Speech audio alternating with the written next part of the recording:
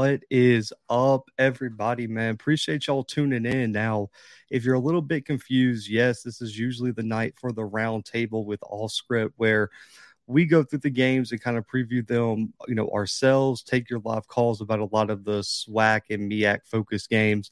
But Scotty's down in NOLA, man, for a big announcement, something to do with HBCU Go and things like that. They signed a big deal with one of the HBCU conferences, man. So he has some stuff come up. We're going to do the roundtable tomorrow night. So it's still going to happen. So we just decided to flip this, man. We're going to do the FCS preview tonight, roundtable tomorrow, and then Friday night probably won't do a live stream, man. I got some things to handle, and then I'm going to be headed to Memphis for our game of the week, which is the Southern Heritage Classic in Memphis between Tennessee State and Jackson State. And I'm so excited to go. And listen, let me address some of these comments, man. Y'all got some things in here to say, man. Listen, bring an umbrella this weekend. I looked before the game. I looked before the show. Apparently, it's about 50% chance of rain this weekend in Memphis. I talked to one of the players' dads right before the show. He said he went and bought a poncho today for the game. So prepare for rain. Now, listen, I'm cool with rain. I'm fine with rain. Listen, I got a camera cover. I'm good with all that working the sidelines in the rain, man. I got some experience now. I just hope there's no lightning. I want to get this game over before midnight. If we're 3 for 3 on 1 a.m. games, I'm going to be a little bit upset. So bring a poncho this weekend to Memphis. Your boy's going to be in town. And let's just hope there's no lightning. That's the only thing we can ask for, man. But listen, go ahead and like the stream. Call-in number is going to already be in the chat, and subscribe if you are new to the channel, man. Listen, if it gets delayed, y'all are going to hear me be extremely upset in the post-game show. Because one, can't do an immediate reaction post-game show because the game would end too late. So y'all are going to get a very tired me and a lot of opinions come Sunday night on our FCS recap. But listen, the point of this show is to really go over some of the top FCS content and also allow you guys to call in. Let me know which games y'all want to talk about. Give your thoughts on the games, because I really value how much you guys are interacting with the channel and the fact that you guys are tuned into me, man. I want to give y'all a chance to call in and give your thoughts. Or like I said last week, man, if I'm not talking about your team directly, you can always call in, comment, and I will address your team directly, because I can't listen. I'm one guy and I cannot cover all 120 something FCS teams in an hour, 2-hour show. So if your team is not discussed and you want to talk about them, call in and or send a comment, man, and we will definitely talk about it. But before we get into previewing the games, man, if you missed my recap, episode, you didn't see my top 25. So I told you guys when they announced I was going to be able to vote for the FCS Stats Per Form poll, I wanted to be as transparent with you guys as I could about how I was voting and what I was seeing as an analyst, because it was a very big honor, and without you guys, it wasn't possible. So I wanted you guys to be involved as much as possible. Now, you can head to our website, and I'll have a full analysis of why I voted the way I did. But this is the top 25 after week 1, going into week 2, man. September 5th, 2022 is when this was submitted. Listen, my top 6 teams did not change. All of them won except for South Dakota State, but they lost 7-3 to Iowa, an FBS school, and I'm not penalizing any FCS school for a single-digit loss to a Power 5 program. So my top 6 stays the same. Delaware jumps all the way to 7 for me. They got a big FBS win over Navy and honestly dominated that game from start to finish. They look like the best team on the field for all 60 minutes. So Delaware made a big leap. They were already number 12 in my poll, which was much higher than the FCS Stats Per Form had them. So I think, listen, I told y'all, I think Delaware is going to come out of the CAA this year, and I don't think there's any reason to think otherwise as of right now. Villanova only sticks at 8. I had Jackson State and Incarnate Word making 5-spot jumps together. If you remember, Jackson State was 14, Incarnate Word was 15 in my preseason poll. Both of them had, in my opinion, the most impressive FCS wins of the weekend. Jackson State 59-3 win over Florida A&M in the Orange Blossom Classic on Sunday afternoon. And Incarnate Word at number 10, a 60-point drubbing of a former top 10 team in Southern Illinois in a very weird rain delay game in G.J. Kinney's debut as a head coach. Incarnate Word and Jackson State were co-teams of the week, in my opinion. Those two programs put on absolute performances. And listen, Lindsey Scott and Shador Sanders probably had two of the best quarterback performances of the weekend. So those two teams deserve to be in the top 10, in my opinion. ETSU, Chattanooga, UT Martin, Stick, they really didn't have any big games. They beat teams they should have beat. I'm going to keep them in my top 15. Eastern Washington jumps 5 spots for an impressive win over Tennessee State.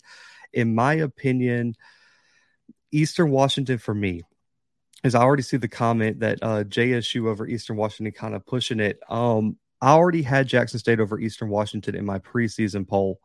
And the reason I had them is because Eastern Washington coming into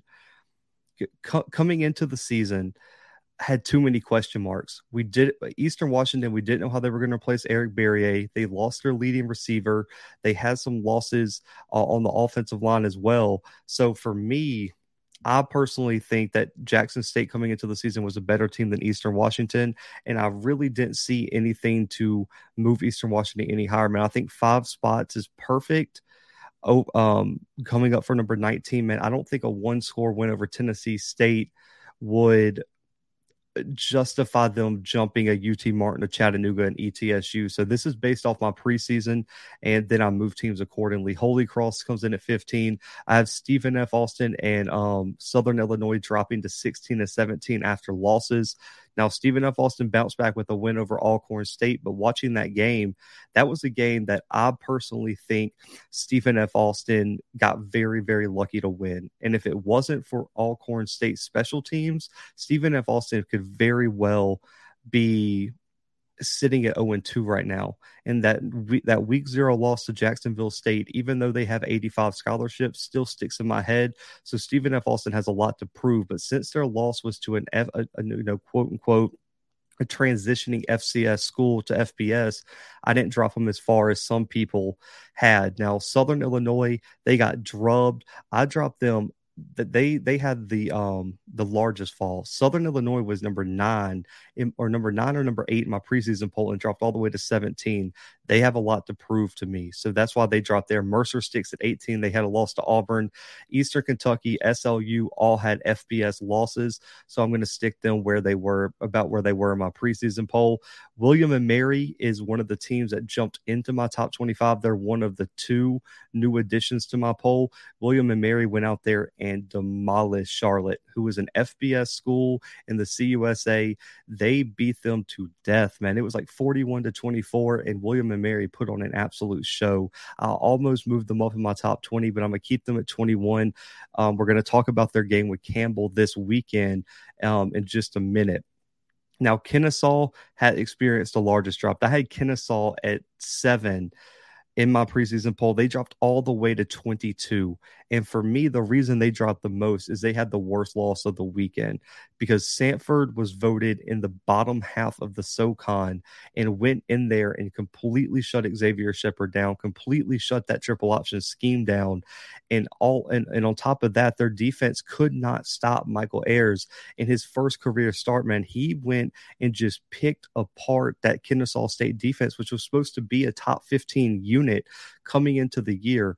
The secondary looked very suspect. Kennesaw State, for me, has a lot to prove, and so I dropped them the furthest in my poll. Now, Weber and UNI stay about where they were. They both, Weber played a D2 team, and UNI had an FBS game. Now, the new addition to my top 25, too, which was controversial, so I'm just going to be transparent with you guys. There was a group of about 5 teams that I kind of debated putting in this 25 spot. That 25 spot was very hard for me to decide, just because there were some teams that had FBS losses at the bottom half of my poll, and there were some teams that had some really, really impressive, I would say, FCS wins. And so I went with the one that I thought was the most impressive FCS win of the weekend out of my options, and that was North Carolina Central. I thought the way they came out against their rival was more impressive than what some of the teams had last weekend. So just to let y'all know, the 25 spot came down to Richmond, North Carolina Central, South Dakota, Campbell, Dartmouth, Harvard, and Furman. Those were the teams I considered. The Ivy League teams I couldn't slot in there. The Ivy League does not start their season until this weekend, so the Ivy League teams did not play a game in week 0 or week 1. Campbell did beat the Citadel, but I think a win over A&T was a little bit more impressive than beating the Citadel. And so I went with Central here. Richmond and some of these other schools lost to FBS schools. And so North Carolina Central, in my opinion, earned this 25 spot.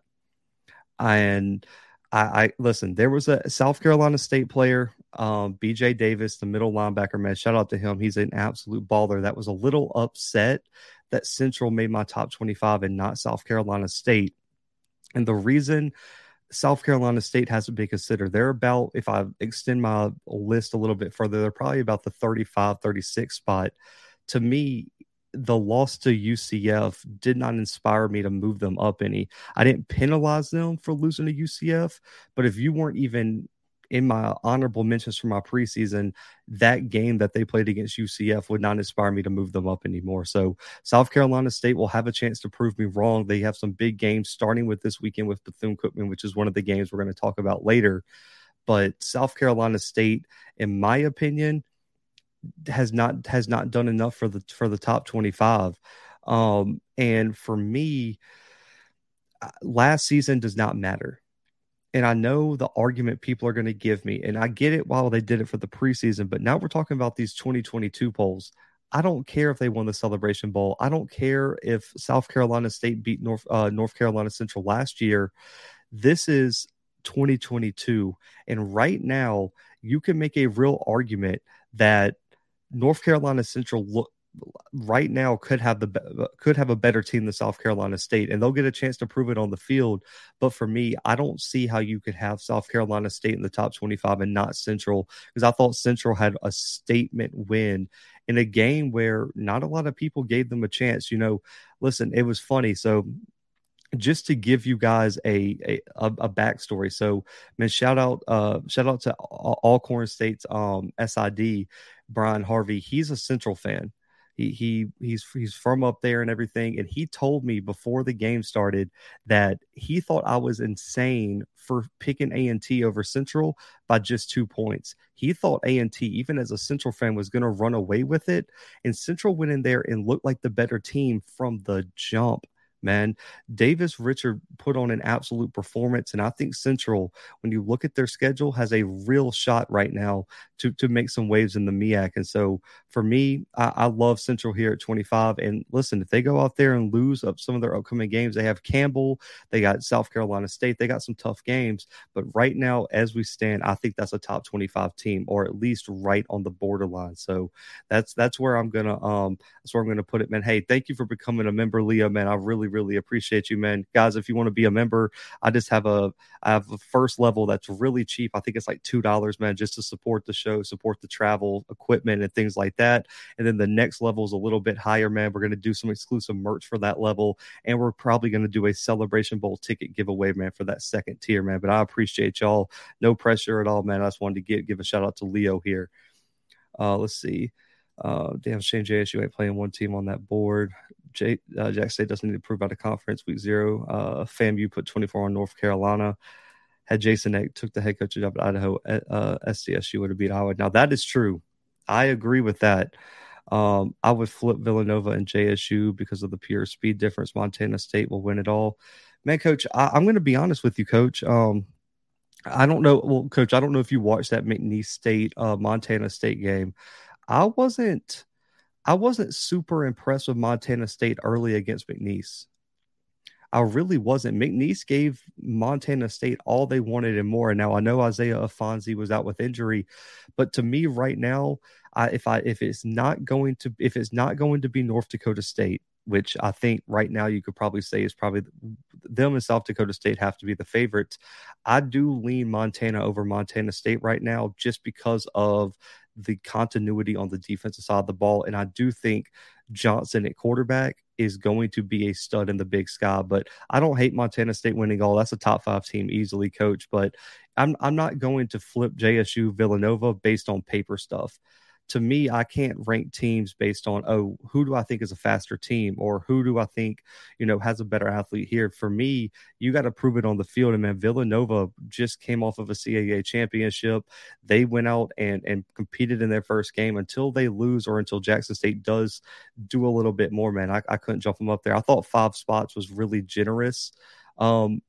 For Jackson State moving up, but to me, putting them at 8, man, over some of these other top teams right now, I would have to pump the brakes on that. But I do think we'll find out more about Jackson State this week. Man, I think not having Jackson State in the top 10 if you were a voter. So for me, Delaware, Jackson State, and Incarnate Word, if you were a voter and didn't put those teams in the top 10, I've got to question what you were watching last weekend.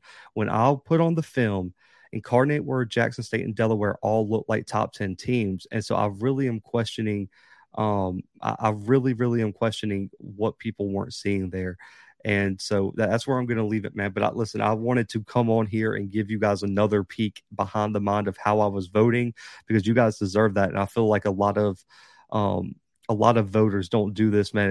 It kind of won't put their money where their ballots are going, man. And so that way, if I come on here and say something crazy, man, I want you guys to be able to call me on something, and that way y'all know exactly where I'm voting, and I'm not doing anything crazy, behind my ballot, man. But listen, you can catch the article every single on Sunday night, Monday morning, man, when I submit my ballot on our website. And I'm going to be talking about it on our previews and recaps about how I voted, why I voted, as I kind of build up more film. And in the articles, you'll always find my analysis and why I was voting the way I am. Now, let's get into some of these previews, man. I always want to start the show. This will be a common theme on this show with FBS versus FCS games that I am very, very intrigued by. And these might not be games that, I don't know if the FCS team's always going to win, but I think they're games that teams can make it very, very interesting. And the first one is Nevada versus Incarnate Word. And now I know a lot of people are probably looking at that like Nevada. That's a pretty good team. They're sitting at 2-0. They had 2 pretty impressive performances. But listen, the way Incarnate Word look, they can score with the best of them, man. And if JG Kinney and this defense could take another step forward, man, listen, watch out for Incarnate Word, because that team is going to be an issue to deal with in the Southland. And if Nevada overlooks this team, do not be surprised if Incarnate Word makes a big run at Nevada this weekend. And Incarnate Word had a great shot to knock off an FBS school last year. Nevada needs to watch out, man. Incarnate Word is going to be coming in there riding high off a top 10 win where they put up 60 on a really good Southern Illinois team. In my opinion, that is one of the most dangerous FCS teams in a matchup this weekend against an FBS school. I love Incarnate Word's chances, man. I hope they keep it competitive. That would be a huge upset for the FCS for a team to go in there to knock off Nevada on the road. Now, the next one is a team that almost got one last weekend, man. They played Eastern Michigan, and they came up 7 points short. EKU lost last week to Eastern Michigan by 7 in their FBS versus FCS game. Bowling Green, to me, is a team that is a sitting duck on the schedule. To me, when I looked at Eastern Kentucky's schedule coming into the year, I really thought it was possible for them to get one or the other. I didn't think they were going to win both of them, but I thought these were both winnable FBS games. And they played really, really well last week. There was 1 or 2 plays, man, where if it went the other way, you're sitting at 1-0 with a big FBS win. Do not be surprised if EKU upsets Bowling Green. For me, that is the most likely FCS over FBS upset of the weekend is Eastern Kentucky, man. Parker McKinney's a 5th-year quarterback. Matthew Jackson was the ASUN Defensive Player of the Year. They have a stud at tight end. They got some really good athletes at wide receiver. EKU is going to be a problem, man. And they have the added motivations, man. I want to send my thoughts and prayers out to their head coach, Walt Wells. He had a health issue, man, and that he was in the ICU for a while, and that team really rallied around him, man. So I'm really hoping him and his family are doing better, and I'm really, really hoping, man, it would be a great comeback win for him after all the health scares that he had this all season, man. So shout out to Coach Wells and the Eastern Kentucky team. But this is one that I think people are going to think is controversial, but I'm going to explain myself first. Washington and Portland State. Washington is the same team that Montana knocked off in week 1 last year, 13-7. And Portland State, I know people were kind of overlooking them in the Big Sky. I believe they were preseason picked to finish 7th or 8th in that conference. They came about a play away from beating San Jose State last week. They gave the Spartans all they wanted and more. Washington, with a first-year head coach and Kalen DeBoer from Fresno State, we don't know what Washington is going to look like this year, and Portland State knows they let that one go away. And the big test here is Washington has a very, very questionable offensive line, and that defensive line for Portland State is an absolute problem, led by VJ Malo, who was an All-American, FCS All-American in our publication and Hero Sports, and was an All Big Sky selection the past 2 years, man. Was one of the ranked top 10 in tackles for loss last year, and they have some big boys at the nose tackle spot.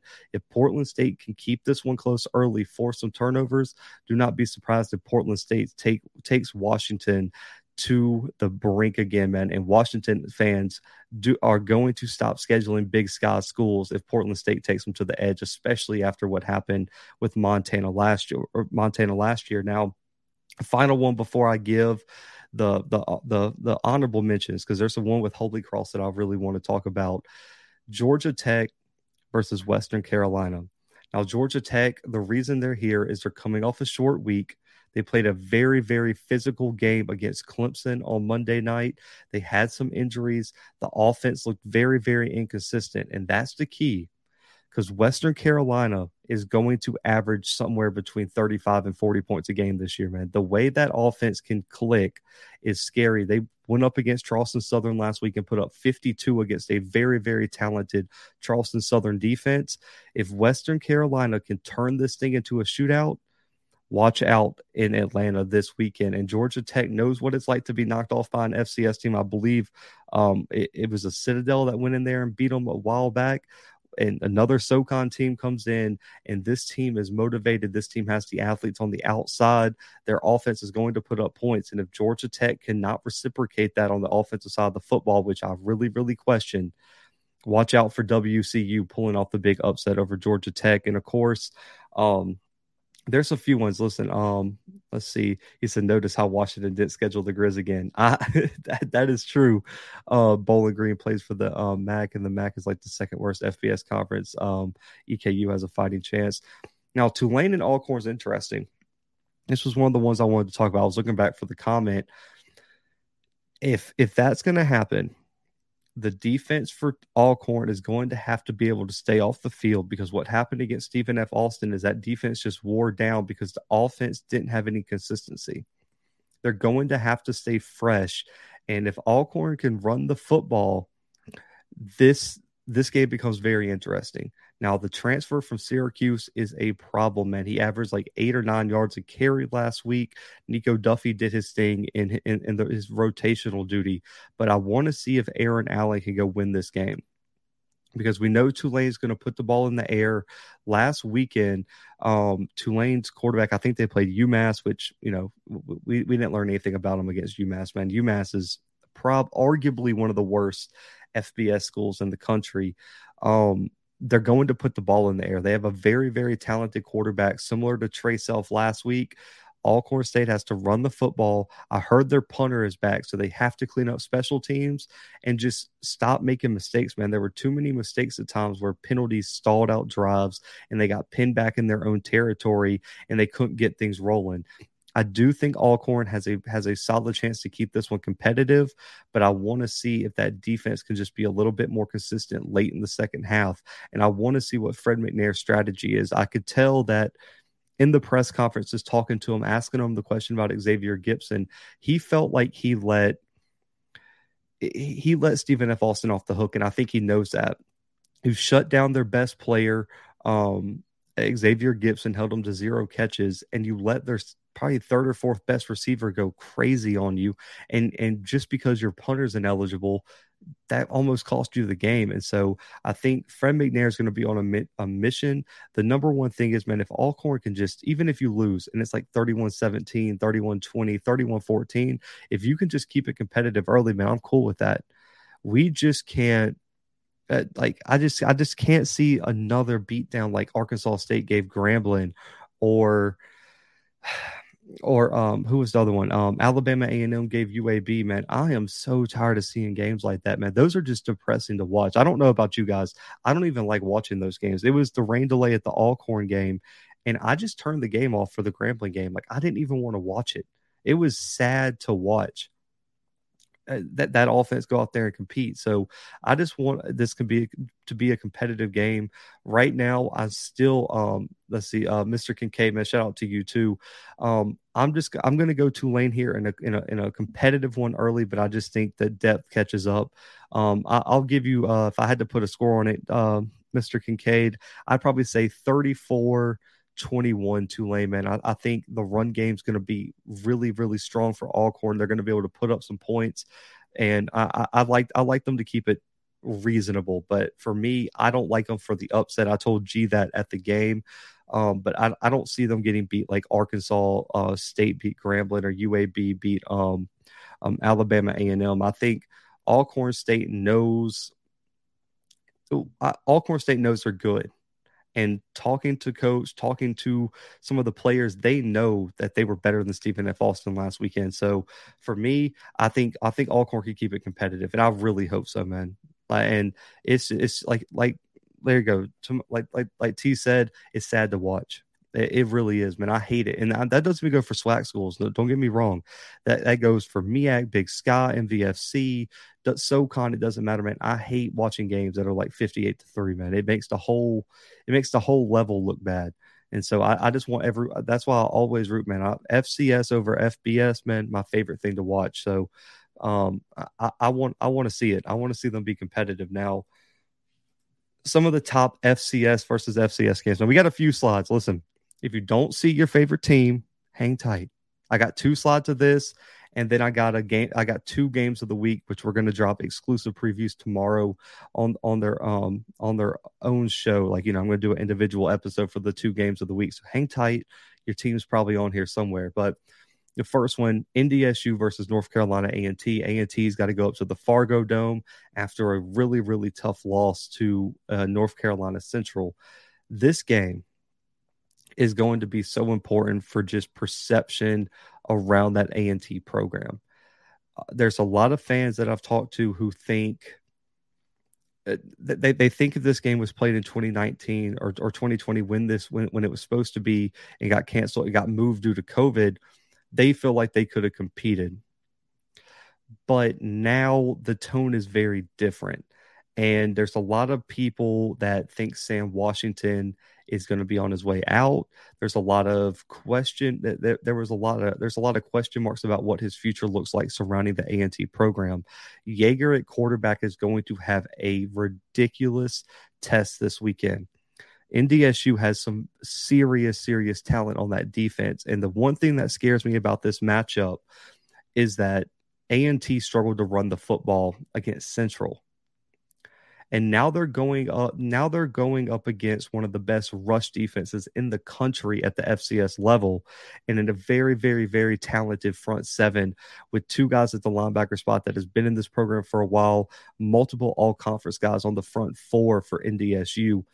If they can't run the football and this becomes Yeager having to try to throw it around the yard, things could get very, very ugly in Fargo. And I'm going to be interested to see the strategy.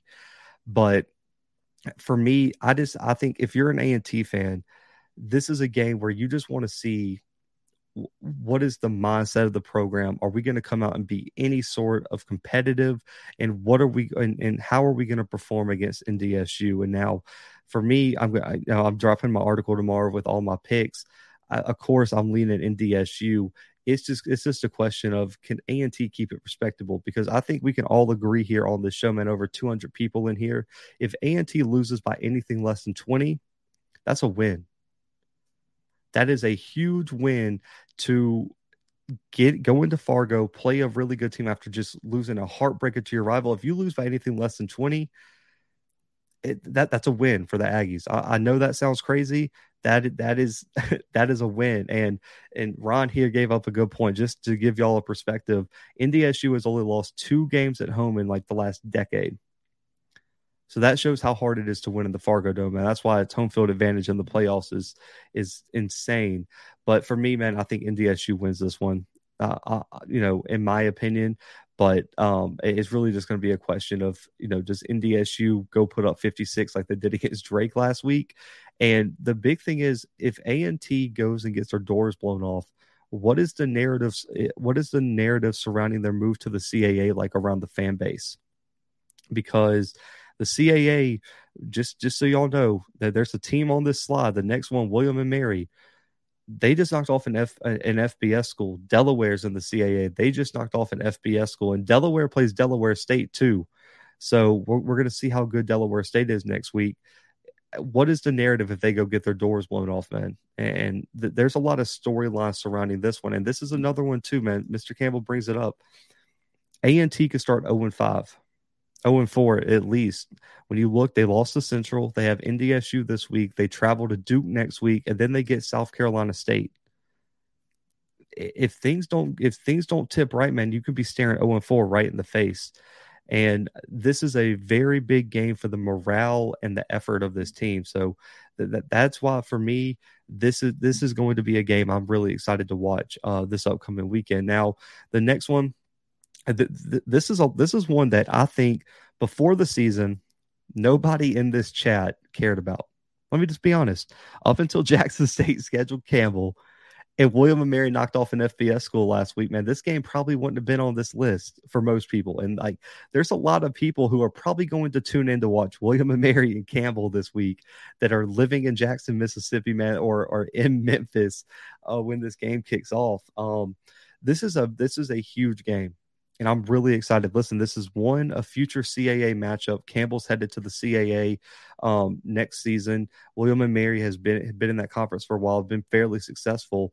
William and Mary went out there, like I said earlier, knocked off Charlotte 41-24. Campbell gets a dominant win over the Citadel. This isn't Sean, man, you were wild. He said Blue is like a concerned parent. He's so careful how he comes off so he don't hurt no one's feelings. I mean, we got to be careful out here, man. People get real upset. You start talking crazy about their team, but this is more of a test for Campbell than it is William and Mary. William and Mary has been competitive, man. They upset Villanova on the road. They lost by 10 to James Madison last year. Like, this team's competed. This team has done it. Campbell, on the other hand, a lot of people are wondering, are those recruits going to live up to the hype?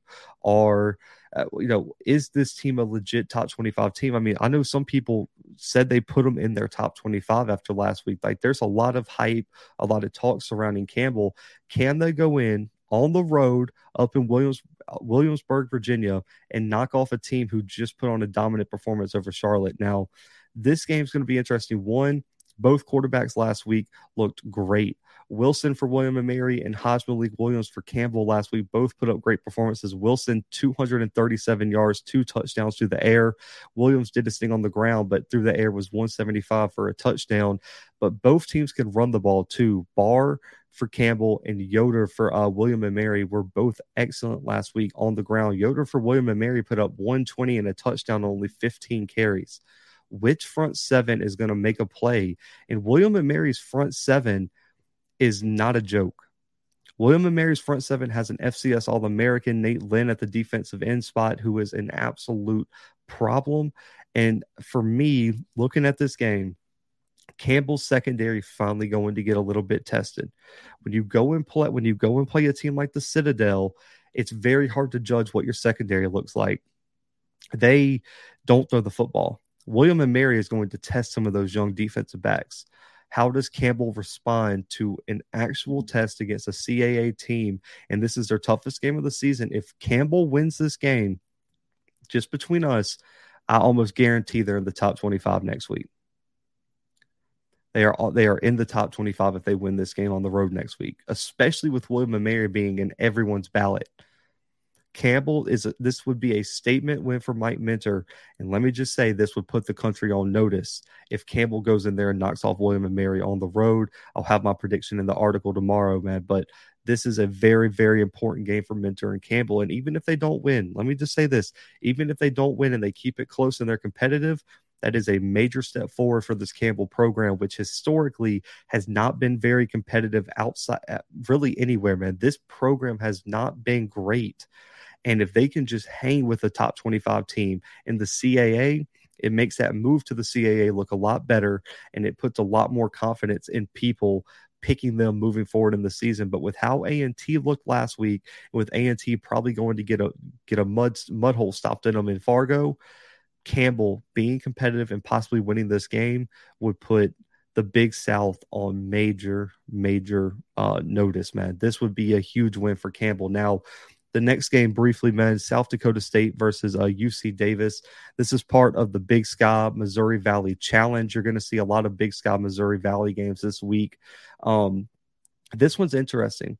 You have South Dakota State coming off that 4-point loss to Iowa, and UC Davis, man, coming in here potentially looking to cause some chaos. They lost to Cal last week, 34-13. This is going to be a battle of who can run the football.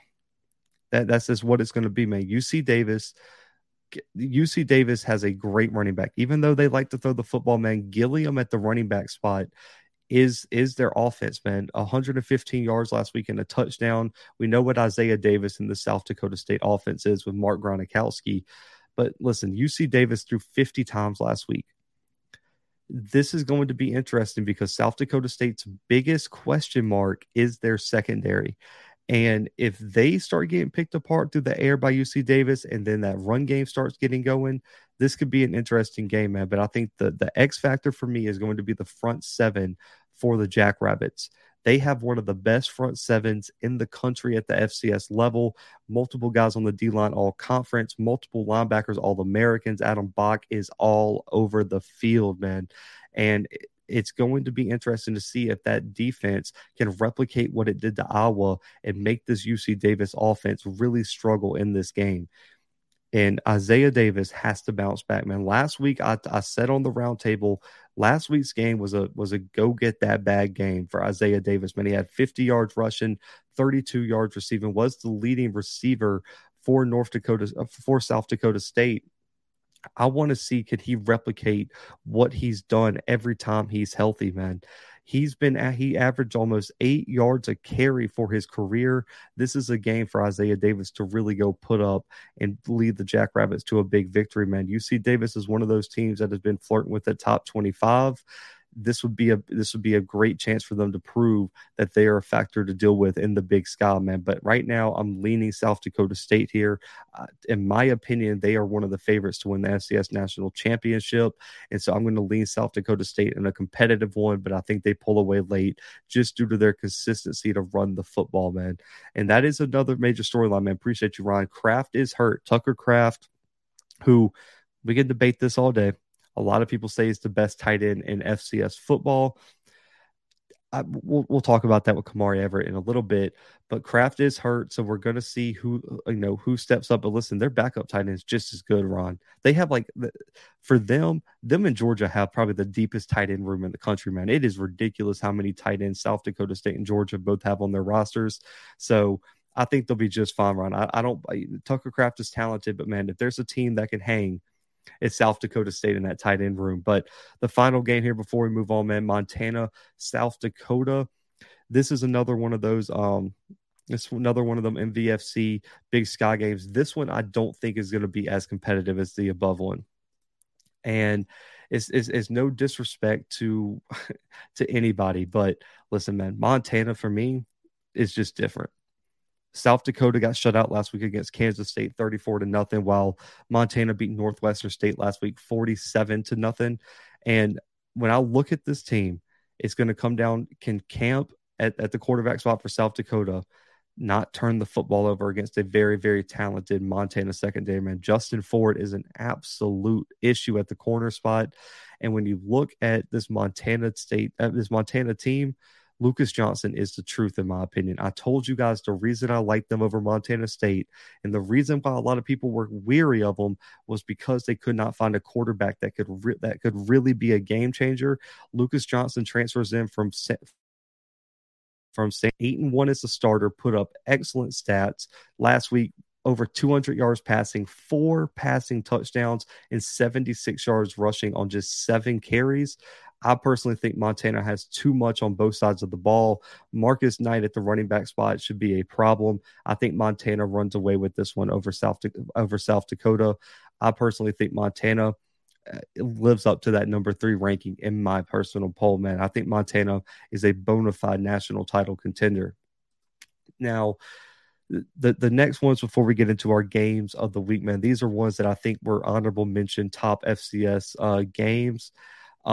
Southern Illinois versus against SEMO or Southeast Missouri State is a very interesting one just because of how important this becomes for Southern Illinois now. If they lose this game, there's no more top 25 ranking. And so you're looking at a preseason top 10 team potentially not even being in the top 25 after week 2. The SEMO, man, the running back is the key. It's Geno Hess. If he runs the football and shortens this game up and puts pressure on Southern Illinois to score, which last week they could not, if this SEMO defense can step up to the plate against Nick Baker and this talented offense, we'll see if Avante Cox is back at the wide receiver spot for them, who was an All-American. This game could get interesting, man. I want to see where the mindset of Southern Illinois sits after a game where they really and truly just got beat down. And I was impressed with the Incarnate Word, but I was just as disappointed in Southern Illinois. This is a game that I think Geno Hess and them could take over, man. But I still am going to lean Southern Illinois just because I believe in the offense. But I don't think this game even winds up being double digits. I think this game was a lot closer than a lot of people thought coming into the season, man. So look for this to be a close one, but I'm leaning Southern Illinois here. Now, Austin Peay and Valley is also this weekend. This is a must win or a must compete for Dancy. You have to compete, man. You let Tarleton off the hook. And just to kind of give y'all a heads up, man, I didn't get a chance to post his press conference. He thought Eason played a decent game looking back at the film. And I think Eason is the guy that's still going to get the start for Valley this weekend against Austin Peay, who has looked amazing in week 0 and 1. They almost knock off Western Kentucky, and then they beat Presbyterian 63-0 last week. Now, I know what Presbyterian is. We're not going to give them too much credit. 63-0 on anybody is impressive. This Valley defense is going to be tested, and Austin Peay is going to try to be as balanced as they can, man. They trust their quarterback to make all the throws around the field, and they're going to run the ball with Joshua Samuel, the transfer from Jacksonville State, who has been an all-conference pick, was a preseason ASUN pick for us. Now, Austin Peay, in my opinion, has the major advantage, and I think Austin Peay still wins this game, but Valley needs to be competitive. If Valley goes out there and gets their doors blown off, man, I don't know what the season looks like for them. And if they don't get better quarterback play, I do not know. I don't know how they compete in the SWAC. I'm going to be honest with you, man. They are going to have to have better quarterback play. Listen, Caleb Johnson, a stud, but he can't do it all, especially not against a pretty talented front seven for Austin Peay. And so I think Austin Peay takes this one, man, but I'm going to be very interested to see if Valley can compete with Austin Peay after they did a very good job early in that Charleston State game, keeping that one close. Now, the next one is Rhode Island versus Bryant. And this one, we're just going to go real quick over this one. I picked this one because Bryant shocked a lot of people, man. An overtime loss to Florida International, 38-37 last week. Zevi Eckhouse is a problem at quarterback, man. Had an outstanding freshman year last year, and he delivered an outstanding performance against an FBS school, 18 for 22, 243 and a touchdown. But, man, they're going up against a really, really good Rhode Island team, man, a top 25 team. I believe in the FCS Stats Per Form poll. Hill at quarterback played an outstanding game with over 230 and 2 touchdowns last week as they beat Stony Brook on the road in a big CAA week 1 matchup, 35-14. I give Rhode Island the advantage, but the reason I picked this one is Bryant is such an unknown coming into the Big South. If they compete in this one, look out for Bryant in the Big South too, man. I don't think that road that everyone was talking about being so easy for A&T is going to be very easy. Look out for Bryant in this one, but I'm going to still lean Rhode Island right now. But do not be surprised if Zevi Eckhouse has another giant game, and that kid right now is making a case to be one of the best young quarterbacks in the FCS, and I'm really, really excited to see how he continues to develop in this Bryant offense. As in their first year in the Big South as they move up into the Big South, man. But the final game before we get into our 2 games of the week, South Carolina State, Bethune-Cookman. This is a very, very interesting game for me. And I was very surprised that at the SWAC coaches call, Terry Sims really, really drug his team's performance. Listen, I'm going to be honest. Someone asked him, and I watched the first part of that game. I thought that offense looked pretty good. Now, Kamari Everett didn't have a great game. He addressed it. He addressed it on his social media that he would never have a game like that. But that offense didn't look bad. Jalen Jones was efficient. The offensive line was good. They drove right down the field and took an early 3-0 lead. But Terry Sims said he thought the team played like crap.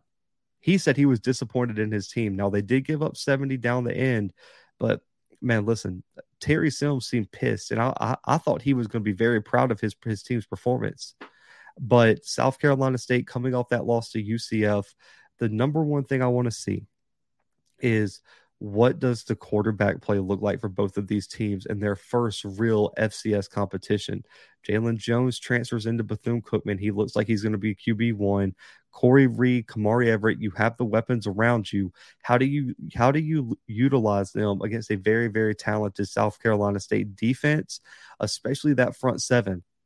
The matchup to watch, in my opinion, is the defensive line of South Carolina State with Jablonski Green, with was it Patrick Godbolt at the defensive tackle spot. They have another one as well that played really, really well week 1 against UCF. How does the Bethune-Cookman offensive line hang with that defensive line? If they don't win the line of scrimmage battle, this is a very, very tough game for Bethune-Cookman to win.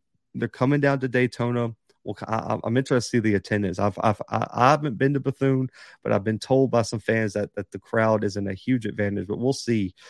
But then Corey Fields, man, they're going up against a very talented secondary led by Amari Hill Robinson, an all SWAC selection. And they landed Jalen Hodges and some guys in the transfer portal this offseason.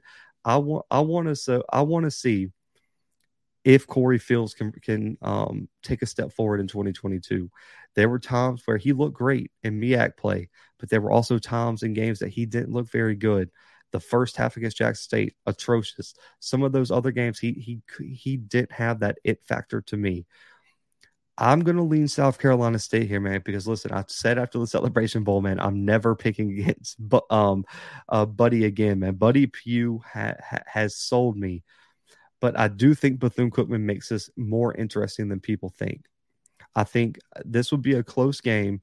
I'm going to lean South Carolina State in a close one, but I do think Bethune-Cookman, in my opinion, makes this very competitive, and that worries me, man. If Bethune-Cookman pulls this upset off, and I'm just going to tell you, you are going to see me jump. I will start back up that NCCU bandwagon. I was already on Central's bandwagon coming out of MEAC Media Day. I know a lot of y'all remember that. If South Carolina State loses this game, it's NCCU all the way to the MEAC champion, all the way to the Celebration Bowl, and there's no stopping. But I think South Carolina State escapes this one and sets up a very, very big matchup later down the line. With they still got FAMU and they still got Central on that schedule, and we'll see what the rest of the MEAC looks like. I know a lot of people are buying stock into Morgan. I know a lot of people want to see what Norfolk looks like and etc. But we'll see, man. I'm gonna ride with South Carolina State for right now. But man, I'm still weary about that conference because listen, Central looked good. I'm just gonna leave it at that, man. Central looked really good, man. I've really, really liked what Central's bringing to the table now. Man, y'all know what the games of the weeks are. Y'all know what the games of the weeks are. I mean, listen, there was no question. You got Jackson State, TC versus TSU, man, Tennessee State, and then you got a top 15 matchup, UT Martin versus Missouri State, which is tomorrow night on Thursday. Both of these games, man, I am going to be so excited to watch. And we'll start with the one that listen, we'll save the best for last. I already know how everyone is in the chat, man. We know what we all want to talk about. But for me, Missouri State and UT Martin is very important for the playoffs and the perception of both of these conferences.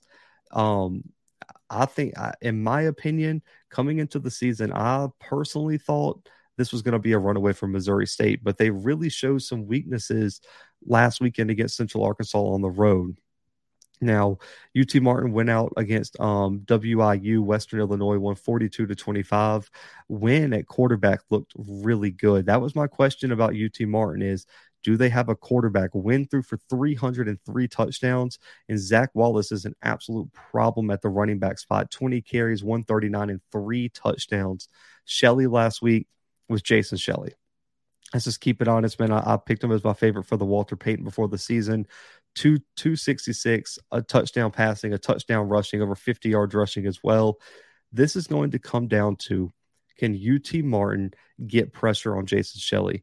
The Missouri State offensive line is a huge, huge liability.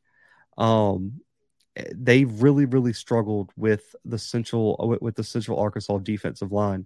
Now I know UT Martin lost Anoma, who transferred to Michigan, the former 5-star from Bama.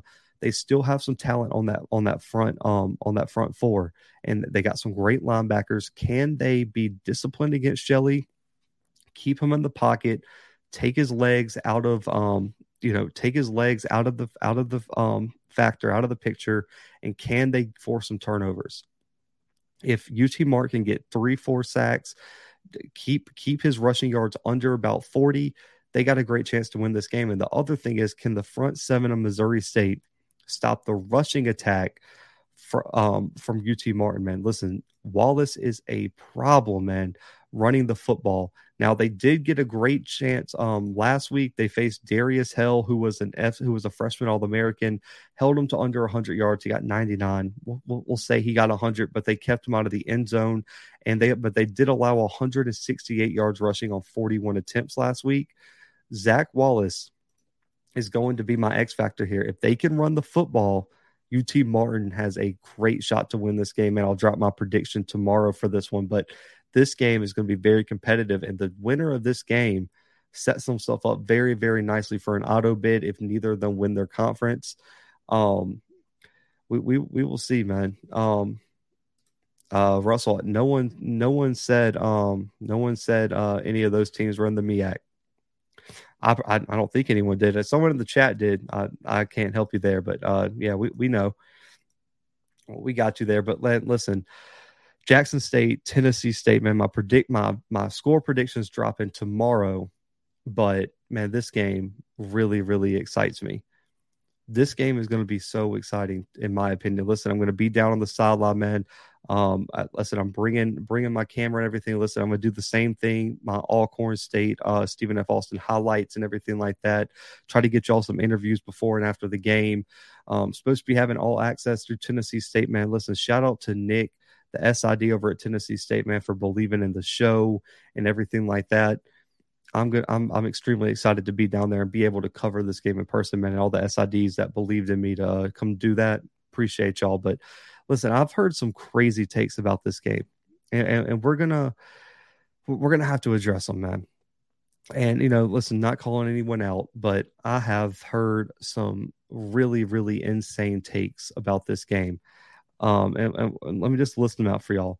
For Eastern Washington, trash. For Eastern Washington, shouldn't be ranked. I heard Tennessee State slow.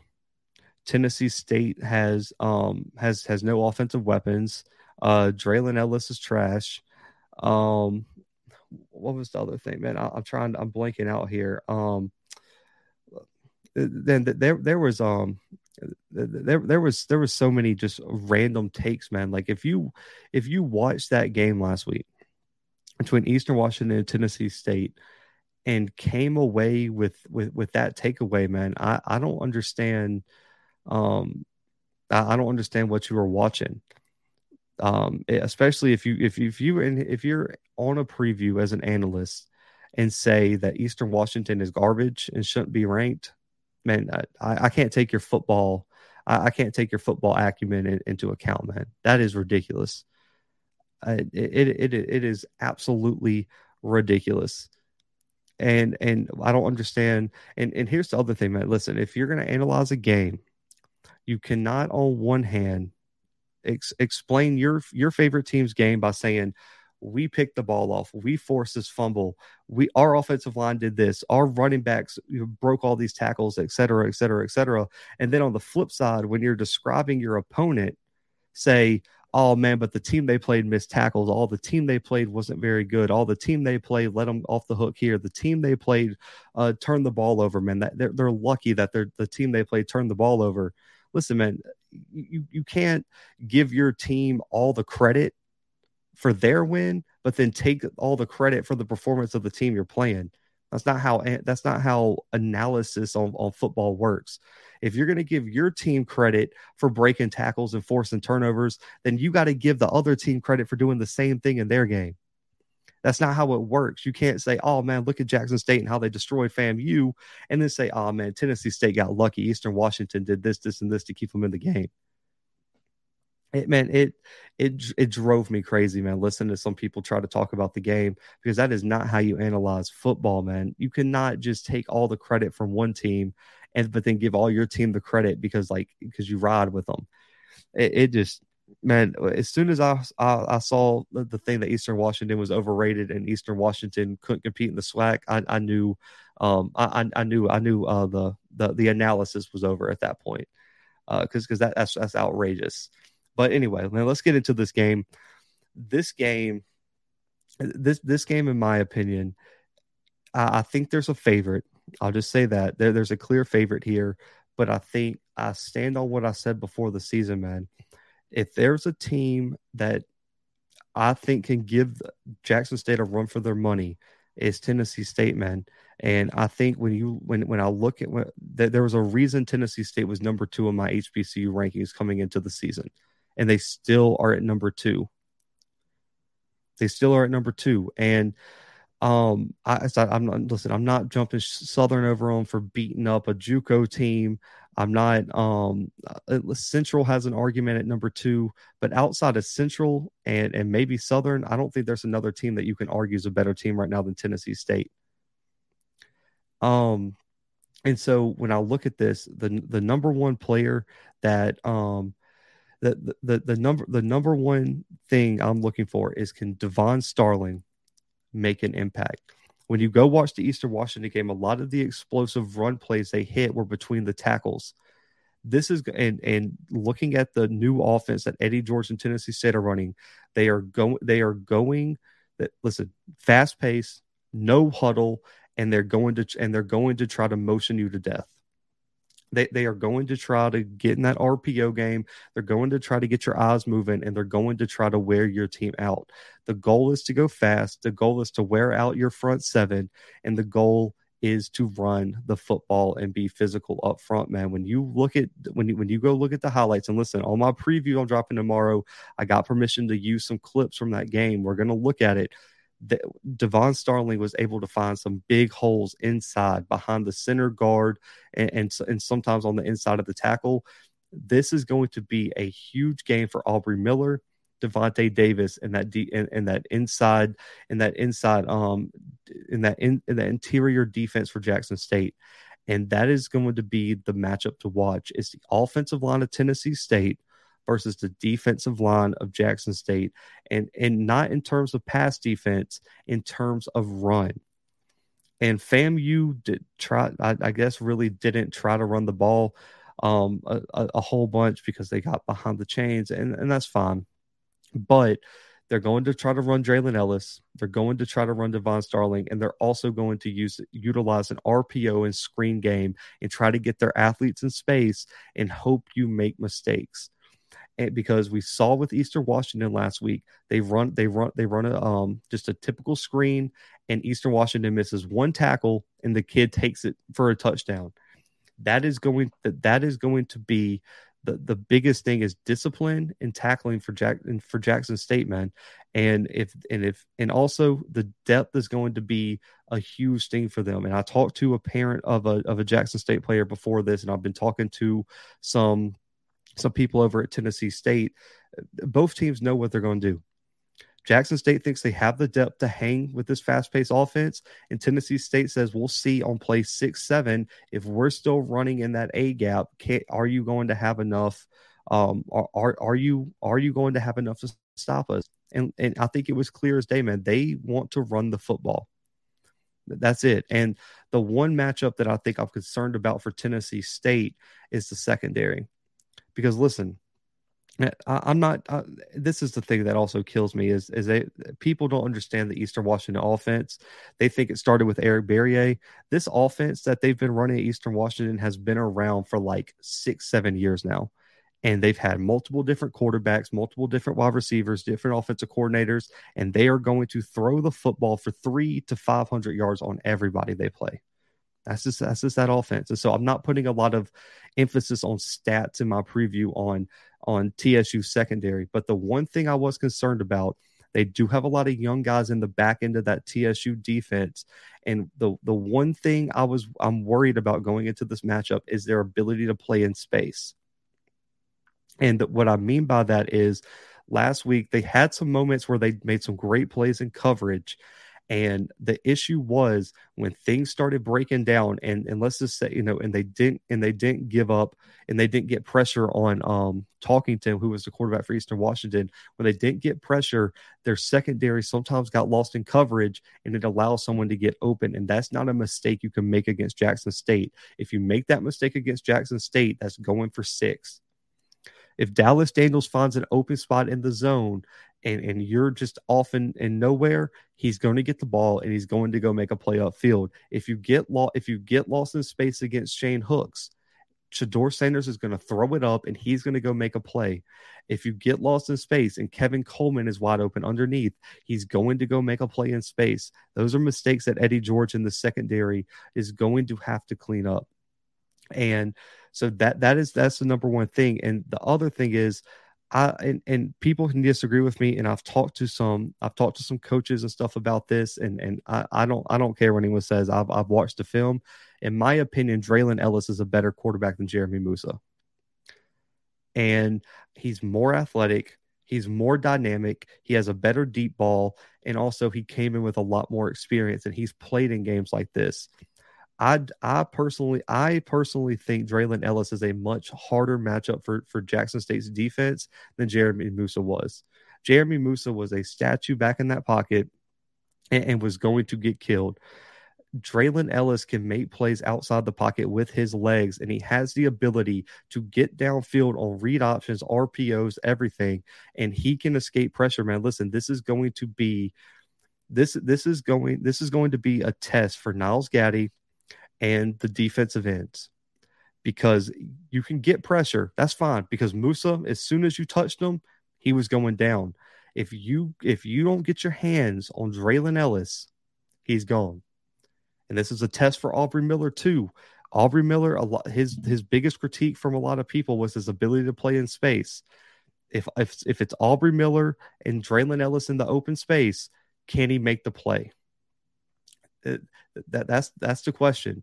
And also, I really want to see, if I'm TSU, the one thing I want to see, and I talked to a Jackson State person about this as well, as close to the team, the matchup that you want to try to exploit and make Jackson State worry about is Devon Starling out of the backfield versus Aubrey Miller. You want to see Aubrey Miller on Devon Starling trying to cover him. That is what you want to see. You want to put Aubrey Miller in that type of situation in the open field against a very, very athletic running back that is really great outside the backfield catching the football. And I was told Jackson State has a really good plan for that. I'm gonna drop that on the preview, man. I got a little bit of insight on how Jackson State is going to get after that. No, listen. Oh, my bad. I disagree. And listen, I'm not saying you're wrong or anything. For me, he doesn't remind me of Felix Harper. He is so much bigger than Felix Harper, and in my opinion, he's a much more efficient guy passer downfield than Felix Harper is. Felix Harper was way too small. Draylon Ellis is not a tiny dude. Like Draylon Ellis has some size to him, so I don't love the comparison of Felix Harper. Felix Harper was way too little. When I look at Draylon Ellis, man, now you're gonna have to try to make me off the top of my head try to find a comparison because I don't think Felix Harper's game was anything like Draylon Ellis. And by big, I mean he's taller if I'm not mistaken. Now we're gonna have to look this up. Good lord. But yeah, I don't see when I watch the film, I don't see um I personally don't see that. Yeah, I mean Traylon Ellis is over 6 foot. And I don't think listen, I've seen Felix Harper was at the Alcorn State game this weekend, and I was standing beside him. He's not 6 foot, not even close. So for me, I think that's the matchups, man. And the other thing I do want to see is one, we don't know who I want to see who Jackson State brings. I was told by my Jackson State person that there's going to be players that didn't even make the trip last week that is going to be traveling with Jackson State this week. I heard there's going to be at least 10 extra players coming with them. And I want to see who they are. I heard Nuggets probably going to be coming back. We'll see about Malachi. I'm going to be interested. This is another test for the offensive line because the one thing that you can say about Tennessee State, they might not have got a lot of pressure last week. They do have guys on the interior that did play well against the run. And one of FAMU's big problems is once you started allowing Jackson State to pop the run, it was over. I texted Scotty. It was 14-0, and it was right after. I think it was it's either JD Martin or Santi Marshall bust one up right up the middle, and there was no chance. I texted Scotty. I said it's over. FAMU has no chance in this game if Jackson State can run the football. Tennessee State cannot let Jackson State just get whatever they want. So that's another big thing, man. Let me get some of these comments real quick. It seems as JSU's real competitors didn't believe JSU's upgrades are real. I think it's too late for recovery. JSU's 20 steps ahead. Let's see. By halftime, this game will be a blowout. He's better than Campbell's QB. That one could be a debate, but I'm not going to disagree with you. Definitely make sure to like the stream. Listen, okay, y'all got to stop. Okay. We're just gonna settle this real quick before I get to the rest of these comments, man. Also, you guys can call in number scrolling below, man. Call in about Jackson State, Tennessee State. Y'all got to stop mixing up things Scotty says or whoever says does not fall on me. Just because other people were saying something about like I'm good. I've always said Draylon Ellis, and the Campbell quarterback, Hodge Malik Williams, were the two best quarterbacks that Jackson State was going to see this year. So yeah, we're not changing the tune. That was not me. Stop confusing me with other people. Listen, just because they say it and we're cool does not mean that I said it. We're just going to leave it at that, man. That stuff gets so annoying, man. Just because Scotty says it does not mean I always co-sign. Let's see. I hope you guys have your TSU shirt Saturday. I don't want to hear excuses. Cam will have to pop Ellis. We got our first caller here. Let's see. Caller, you're live. 931. Hello? Hey, you're live, man. Hey. How you doing, Blue? Good, man. How about you? I'm doing good. Do you think that Jackson State will run as much zone as we saw versus FAMU, or do you think they will go ahead and try to stuff running lanes as much as possible? Because I know they like to go ahead and stuff lanes, and if there is a gap, there's usually a safety that's one-on-one with that gap. And do you think that if they go with that style, that will present Starling with an opportunity, a one-on-one opportunity with a safety? And how do you think that that battle with, if it's a Cameron Tillman Craig on one-on-one with Starling would look like? Okay, so I'm taking Starling's athleticism over Cam. But if Cam catches them, man, it could be a problem because Starling is a little dude. So I think Cam has the physicality advantage. I still think Starling has the athleticism advantage. But for me, what I was told is Tennessee State is going to try to read option Jackson State. So their goal, from what I was told, from this is from the Jackson State person who talked to a Tennessee State coach, they're going to try to take Niles Gaddy and the defensive end and the defensive ends out of the game. They're going to try to use them as read option pieces, and they're going to try to get out in open space, and they think they can compete out there. And so I'm expecting Starling, I'm expecting Ellis, I'm expecting that running back room to have a bunch of carries. And for me, that's your best thing. The worst case scenario for Tennessee State is if Draylon Ellis has to sit back there and throw the ball over 20 times. That is the quickest way to lose. And if he has anywhere over 25 pass attempts, I guarantee Jackson State wins this game. And if I'm Tennessee State, the goal number, because you know how analysts always like to set, they have to hit this statistic or whatever to be competitive. You have to run for 100 to 150 yards, and Starling has to hit 100. That's the only way you even come close to competing in this game. And listen, they know their bread and butter is running the football. Their best athlete on offense is their running back in Devon Starling. They're going to put the ball in his hands. And I heard they are not shying away from going read option and RPO offense this weekend. Mm-hmm. And I hate to do this. I hate going back to last year. But if you go back to last year, Texas Southern was killing Jackson State with read option. It was really bad. And they just went away from the run. It was really bad last year. But thank you for answering my question, Luke. Hey, man, I appreciate you. Thanks for the call.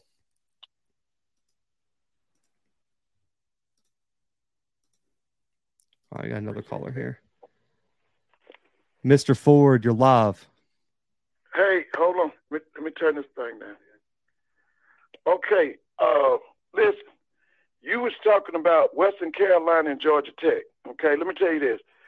Georgia Tech's coach ain't going to make it the half season, that Jeff Collins. Now, what Georgia Tech needs to do is look at this Kerwin Bale. You know who Kerwin Bale is? You know about him? Oh, yeah. A stud at Valdosta State, and he is recruiting the hell out of Florida. Okay, listen.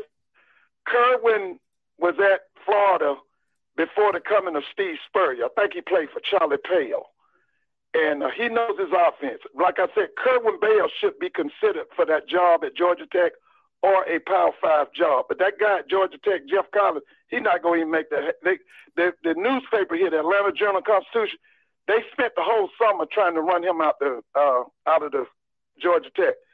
Let me say this here. You talking about Terry Sims? Terry Sims is on his way out the door, too. He's on his way out the door. Let me tell you this. The guy who's coordinating Bethune-Cookman's offense, he's a big-timer. That guy he got a pedigree with the University of Tennessee. He know what he's doing, okay? The biggest problem with Bethune-Cookman is the coordination of their defense. They let Yogi Jones go, which was a total mistake, and they got somebody down there that me don't know what he's doing. Let me say this right here. And this I want to say to the city of Jackson, Mississippi, and to the mayor and the city council down there. Now, they said that Jackson State football brought the city of Jackson $30 million last year during the football season. You going to tell me they can't spend $2.5 million to $3 million refurbishing veterans? They need to do something about that stadium. That stadium is crumbling. They need to do something about that stadium. This team is bringing you $30 million to the city, and you can't refurbish the stadium. I don't understand that. Now, my last thing, Blue, is this right here. Could you talk about the quarterback situation at Grambling? Because I pulled it up, hadn't had a chance to look at the Arkansas State game. I can't understand why this Chance Army isn't starting for Grambling. And the last thing I want to say, you talking about North Carolina A&T. North Carolina A&T got the same problem that Florida A&M got. The administration has damaged the program. That What the AD at North Carolina A&T's name is Hilton. The president's name is Martin. They done damaged that program. They gonna get what they deserve. And that team you talking about, North Dakota State, is gonna beat them 66-0 this weekend. Have a good day, Blue. Did you want to ask me something before I go? Oh, no, you're good. I'll talk a little bit about the Grambling situation before I get to my next caller. I appreciate the call, Mr. Ford. Okay, have a good one. Yeah, so what I was told, 7400, I'll get to you in just a second. What I was told about the Grambling QB situation is it's going to be Hawkins again. I still think they probably rotate depending on how the game goes, but Northwestern State's a winnable game. That same team just got beat 47-0 by Montana. If Grambling goes in there and loses, let me just say this. If Grambling loses to Northwestern State, Grambling will not finish above fourth in the SWAC West. Just going to leave it at that. Grambling will not finish. 7400, you're live. How you doing, Blue? Good, man. Good, man. How about you? I'm doing good. I love your show. I just wanted to ask you, are there any vulnerabilities that you think Jackson State has that any other school can exploit? Because I know that, I'm a Jackson State graduate, but I know that we've improved on the O-line. But to be honest, I was not impressed with the rushing. I think that the rushing came along good towards, the end of the game once the pass had been established. But I don't see us really getting a strong push as far as our rushing attack from the O-line. And then we have small running backs, man, like Santi Marshall. This guy is tiny, man. So other than that, what vulnerabilities do you see that any other school could exploit at Jackson State? It's tough because, we've only seen them for one game and they looked so good last game that I think we're going to find more flaws as a comment. And everyone's got flaws. The number one thing is the wonder is if the passing game isn't on for some reason. Let's just say the passing game isn't going like how you would like it. The question is, if someone loads the box on them, are they going to be able to run the football at all? And the other question is how are they going to respond to adversity this year? Because, they just went out there and smacked around FAMU. It was never close. The closest time FAMU came to beating them was at warm-ups, maybe. And so I guess those would be the two weaknesses I could see. The pass blocking was good. They made a handful of mistakes with stunts, but it's week one and that's hard to get down early, especially when Land comes screaming off the end on a twist. But I would say with the smaller running backs, what Jackson State wants to do is they're not when you think of a run game, some people think of like a North Dakota State. They don't want to do that. They don't want to run in there, get 4 yards a pop, and just grind you out like some of these run-first teams. With the small running backs in the system that they're running, it's actually perfect for them to have it, because what they want to do is for Santi Marshall, for J.D. Martin, Savion's a bigger back. We'll see how they use him. They want them to hit the hole, and they want them to get 9-10 yards a pop if they can, if that makes sense.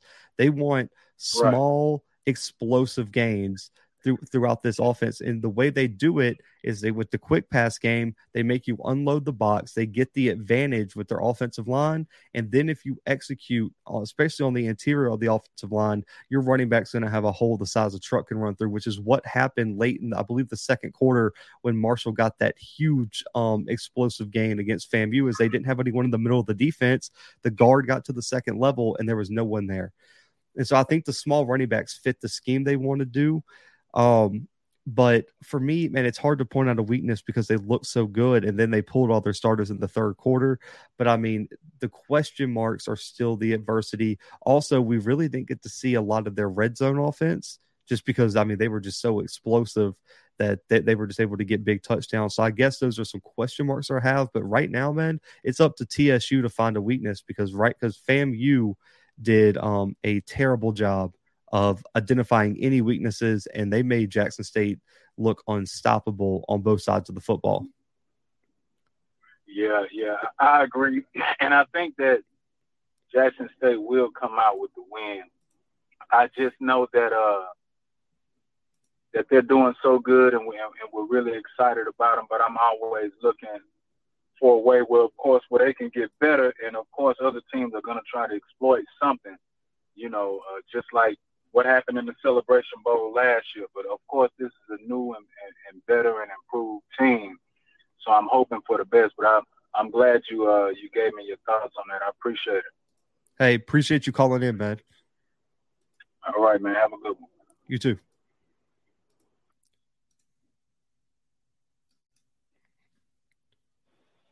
What's good, Steve? You're live. What's going on, Blue? How you doing, man? I'm doing good, man. Good. I told you about Delaware and Navy.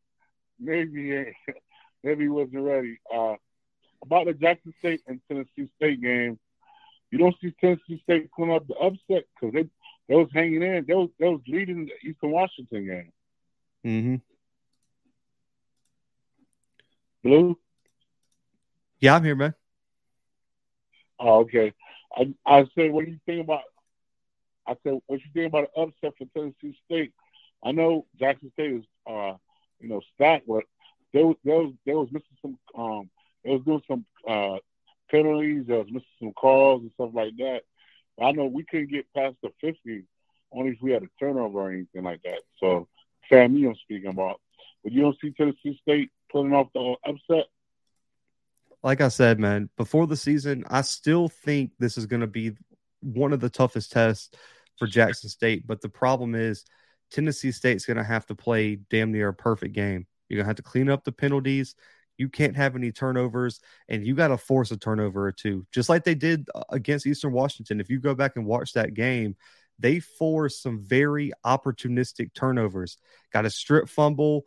They made some big plays inside the red zone to hold Eastern Washington down. They're going to have to play really, really disciplined this weekend.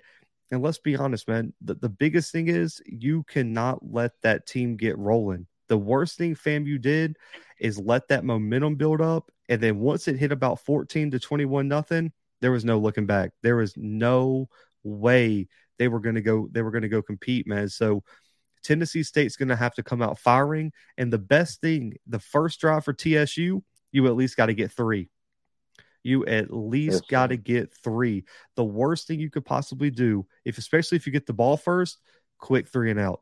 If you get a quick 3 and out, it might be over. Really and truly. You have to establish some momentum, just like they did against Eastern Washington. The very first play they ran, they made a big play, got a big touchdown, and that set the tone for the rest of the game.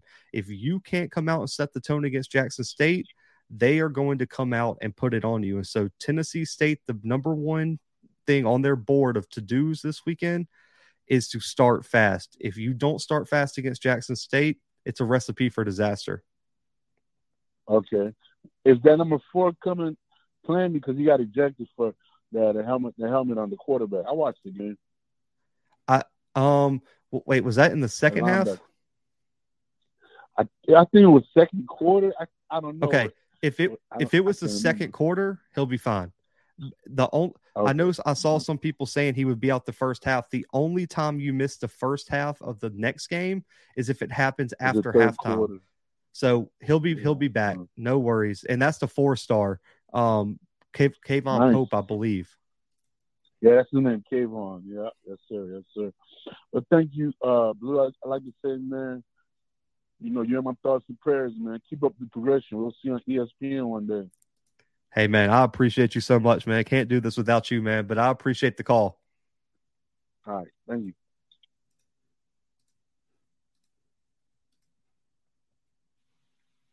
One 1531, you're live. 1531, you're live. Oh, okay, my bad. What's going on, Blue? What's good, man? Yeah, man. I'm not gonna take up much of your time because I know you're talking FCS right now. But can I hit you with an Auburn question just really quick? Yeah, man. You know you good. All right. So Man, I'm a Panthers fan, man. I make a lot of Panthers content, and we drafted Derek Brown from you all a few years ago. I just wanted to ask, man, if we can get the maximum potential out of that guy, like what exactly do you see him being for us? Because we've already had him for a couple years now. So what can he be? Oh, I mean, hey, he could be special, man. Listen, he was special at Auburn. There was a reason why he was one of the SEC defensive players of the years. His senior year, man, he was an impact guy. I think if he reaches his potential, man, you definitely could get a multiple year Pro Bowler out of him, man. He's just got to develop and stay healthy. All right, man. I just need a little closer insight from somebody that knew better than me, man. Appreciate it. That's all I needed. Hey, appreciate you, man. Thanks for calling in. No doubt.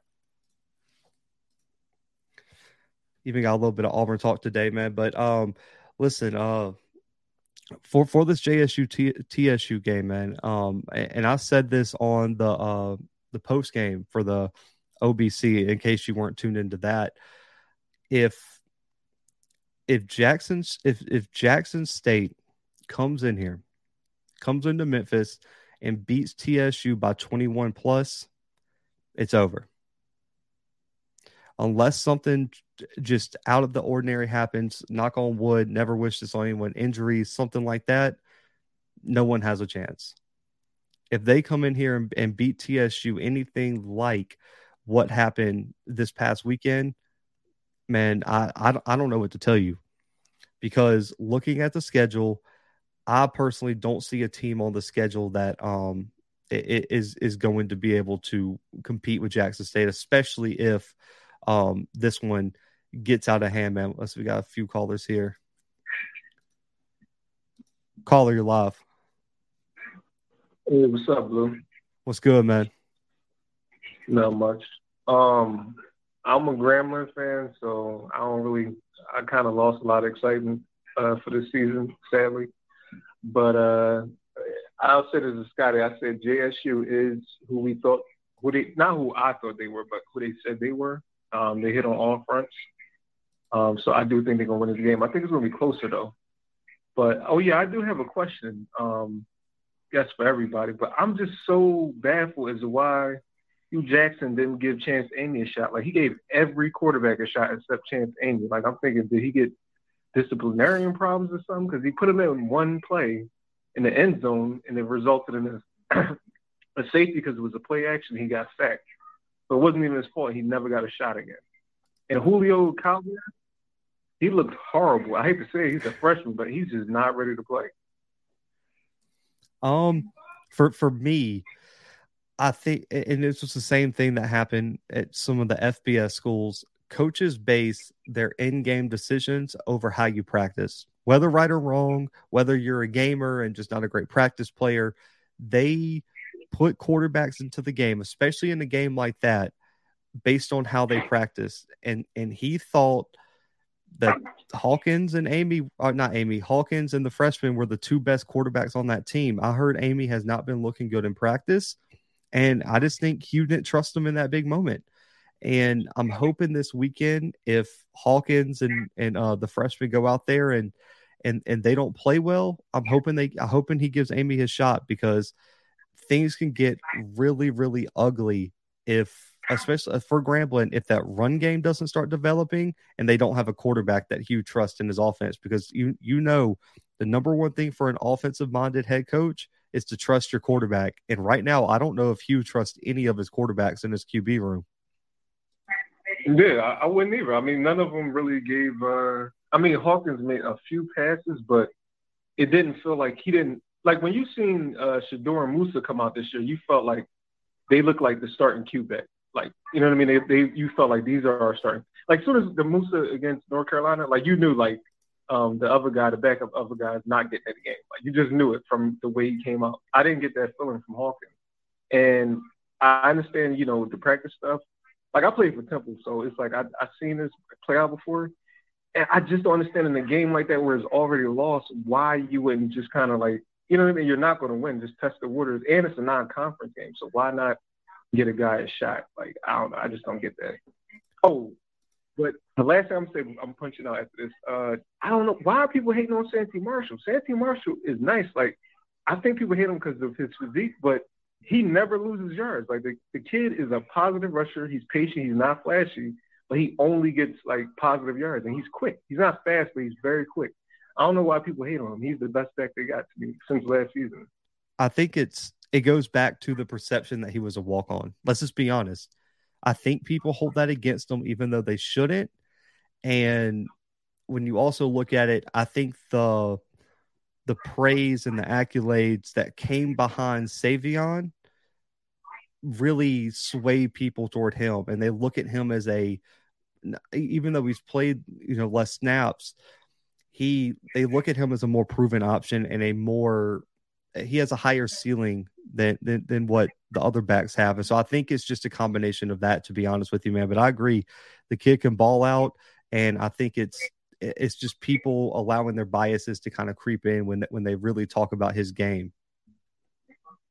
Good. I agree. And most of from my experience, walk-ons play harder. Like you see more of their. I think Durant was a walk-on that went to the Rams from South Carolina State. Like, yeah, a lot of them play harder than because they feel like nothing's given to them. And I don't know. Sandy Marshall has just always been good to me. So that's all I have to say. Hey, man, I appreciate the call. All right.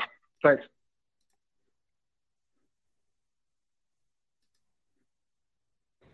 Seven 166. You're live. What's going on, Blue? Can you hear me? Yep, loud and clear, man. All right.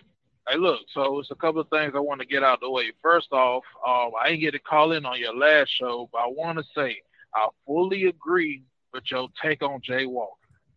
Bruh's horrible. I mean, and the part you was talking about, like, I don't know, I get what he was trying to say, but like he just talking sometimes. What he meant to say was, as a quarterback, you got to feel the pressure and step up in the pocket. But to say that was a perfect, protection, that was just laughable. Anyway, I wanted to get your opinion on how did you feel about the comments that Maynard said before the UAB game? Oh, are you talking about I only get paid to win SWAT games? Right. I mean, it's true. It's kind of true, I guess. Maybe, I don't know. I get what he meant by it, but man, it just sets such a bad precedent for your team.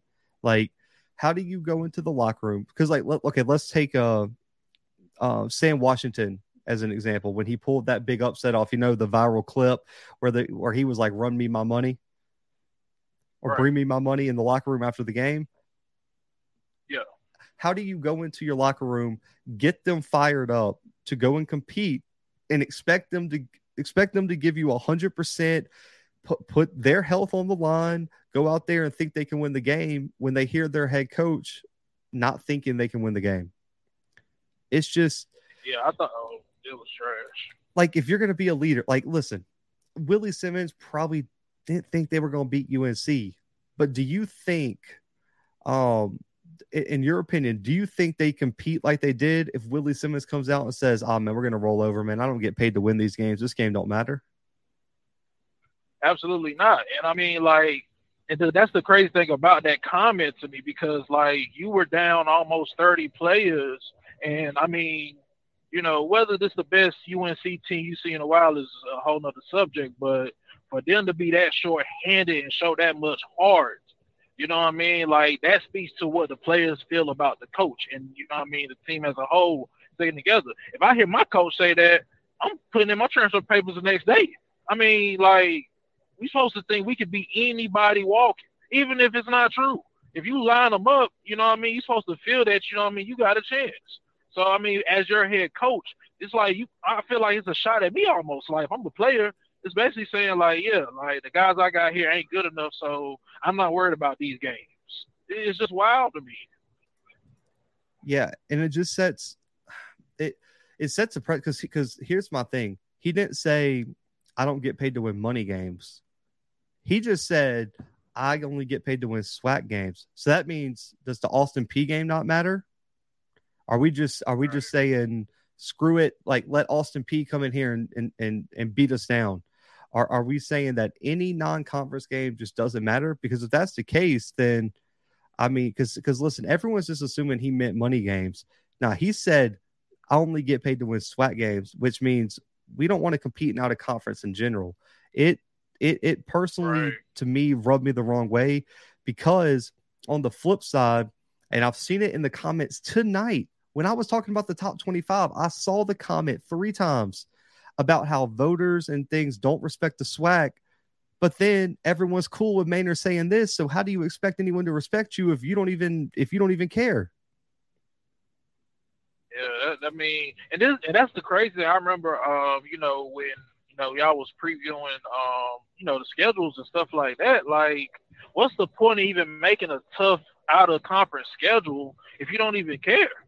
If like you don't care about out of conference that much, do what Southern did and beat up on Florida Memorial. If you just don't really care about, what I mean, if you only care about the swag, just why does it even matter? You know what I mean? Like, I don't know. I just think that was whole trail. I need your take on that. Another thing too, I wanted to kind of speak real quickly on the Tennessee State Jackson State game.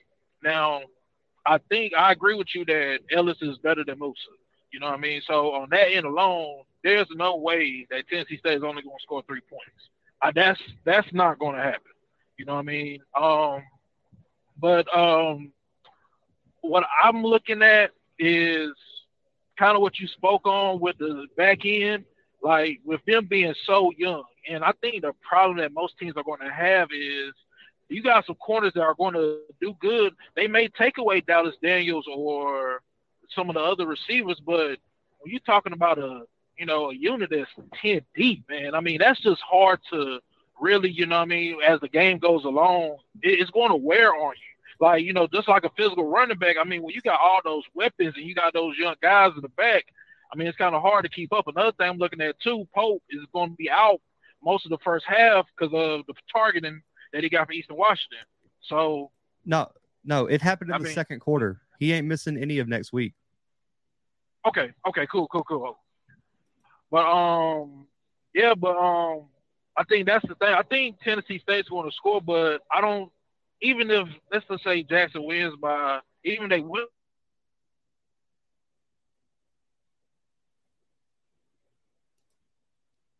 I think you broke up, man. You there? They just, when it gets aired out.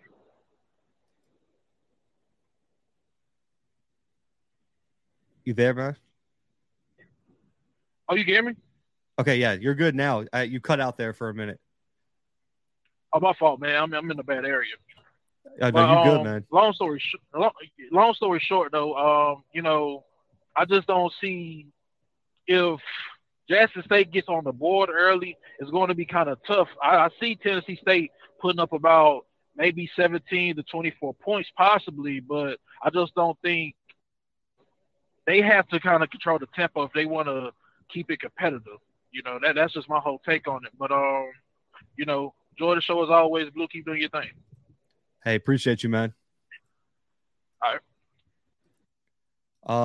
1786. I'm getting to you. Then 9993. I'll get to you, but we got to address this comment real quick.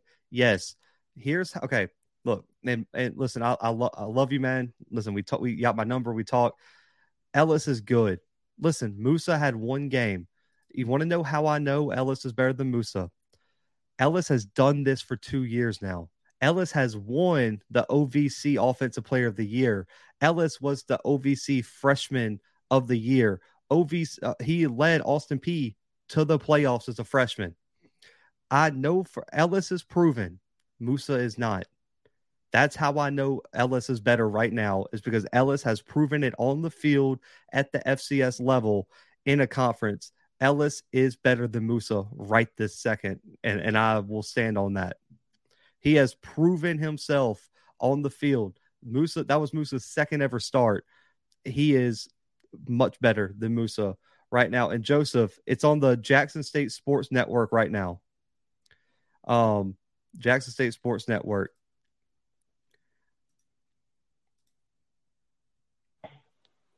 (1786). You're live. Hey, what's up, Blue? This is Finisher.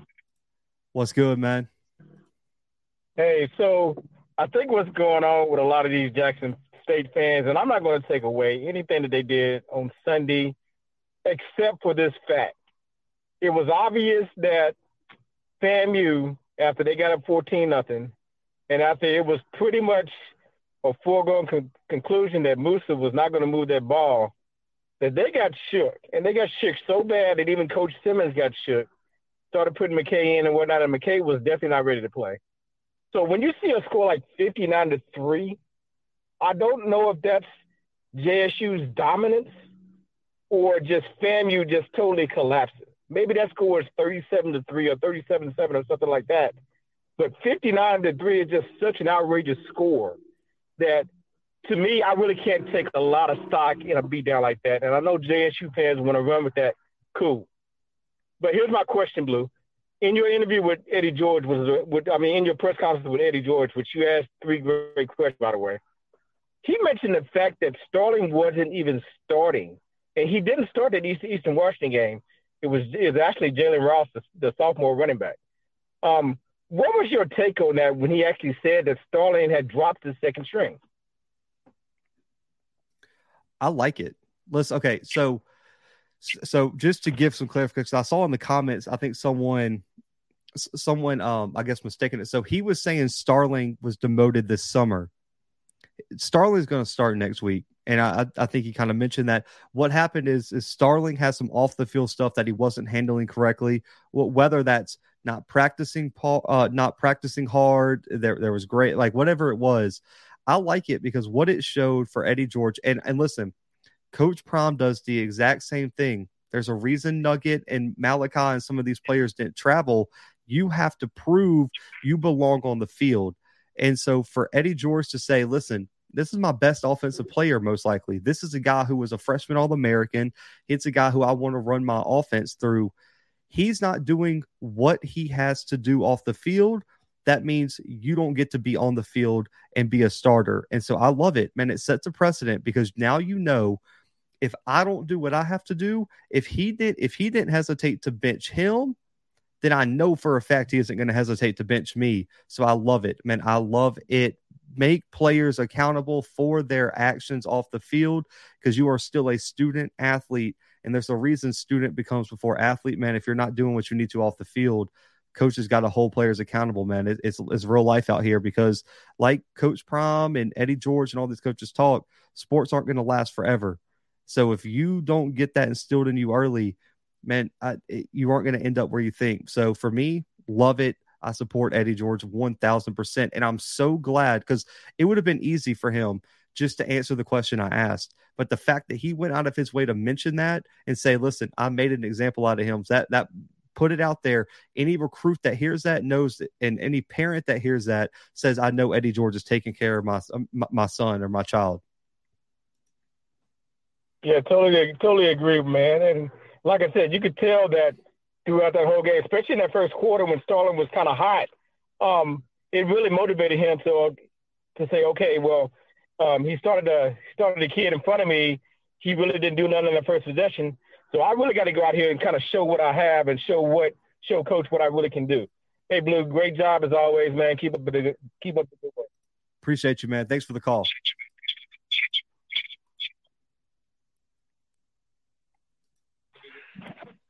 Nine 9993, you're live.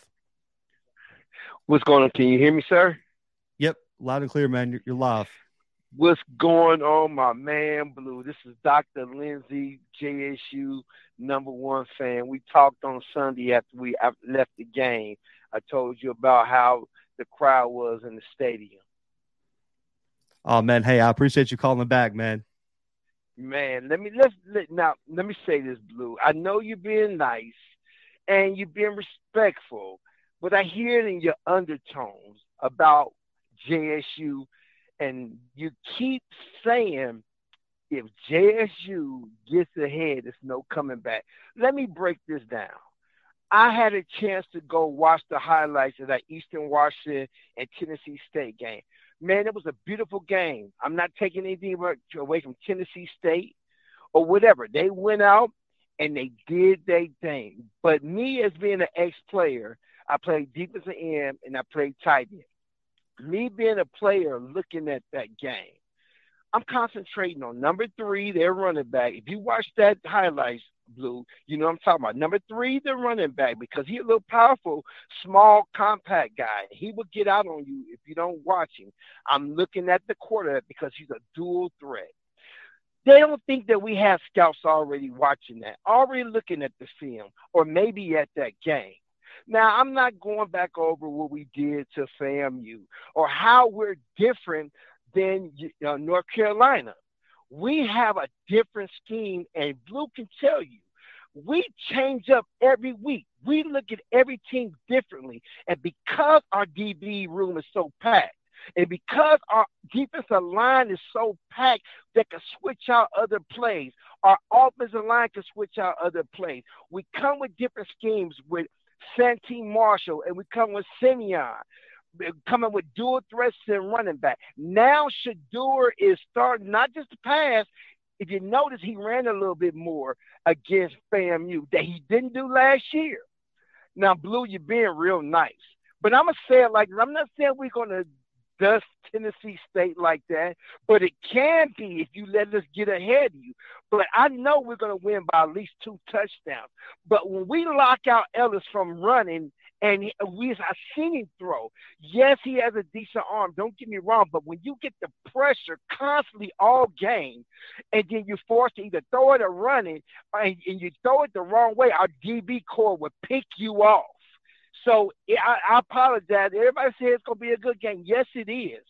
But we've already changed our defensive format for Tennessee State. We know that Ellis is the man. We know number 3 going to get the ball.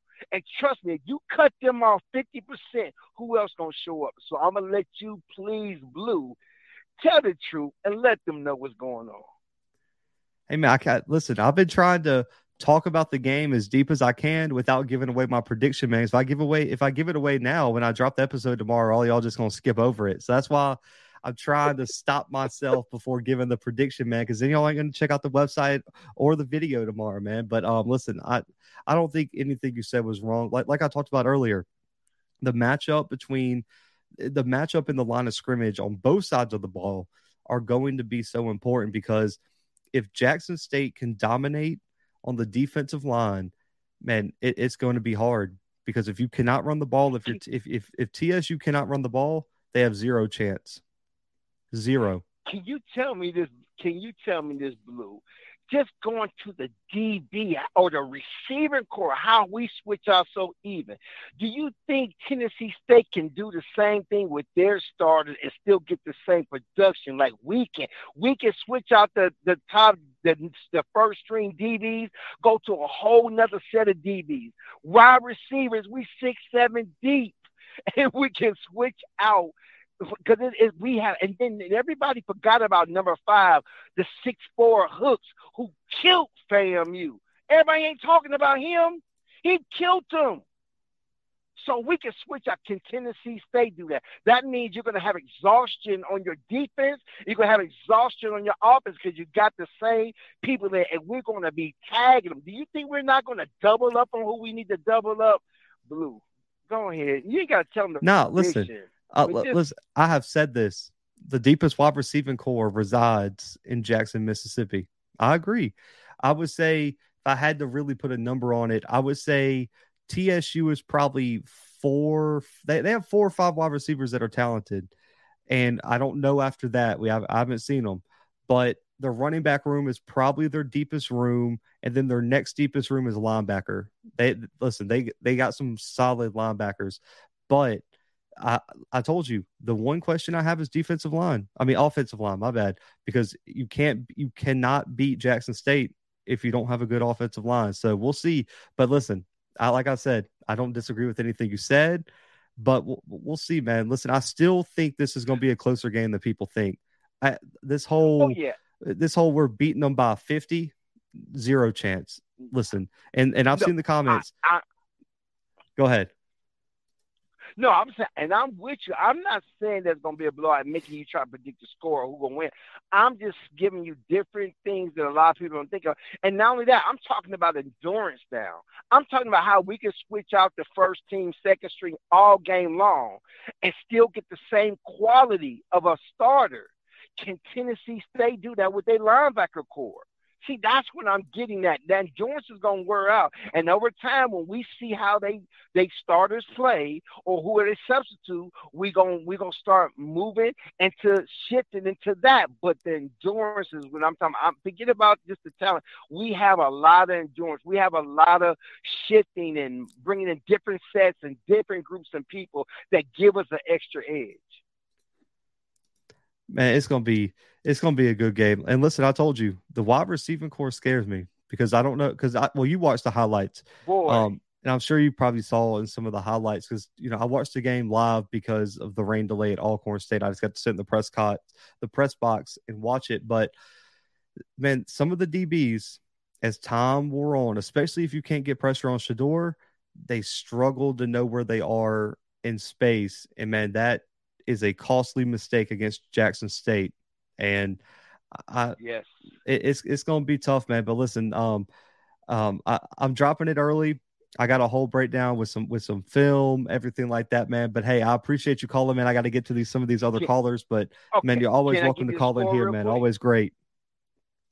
Can I give you a score real quick? Yeah, go ahead, man. Let me see your score prediction. I'm giving Jackson State. I would give them 35-17.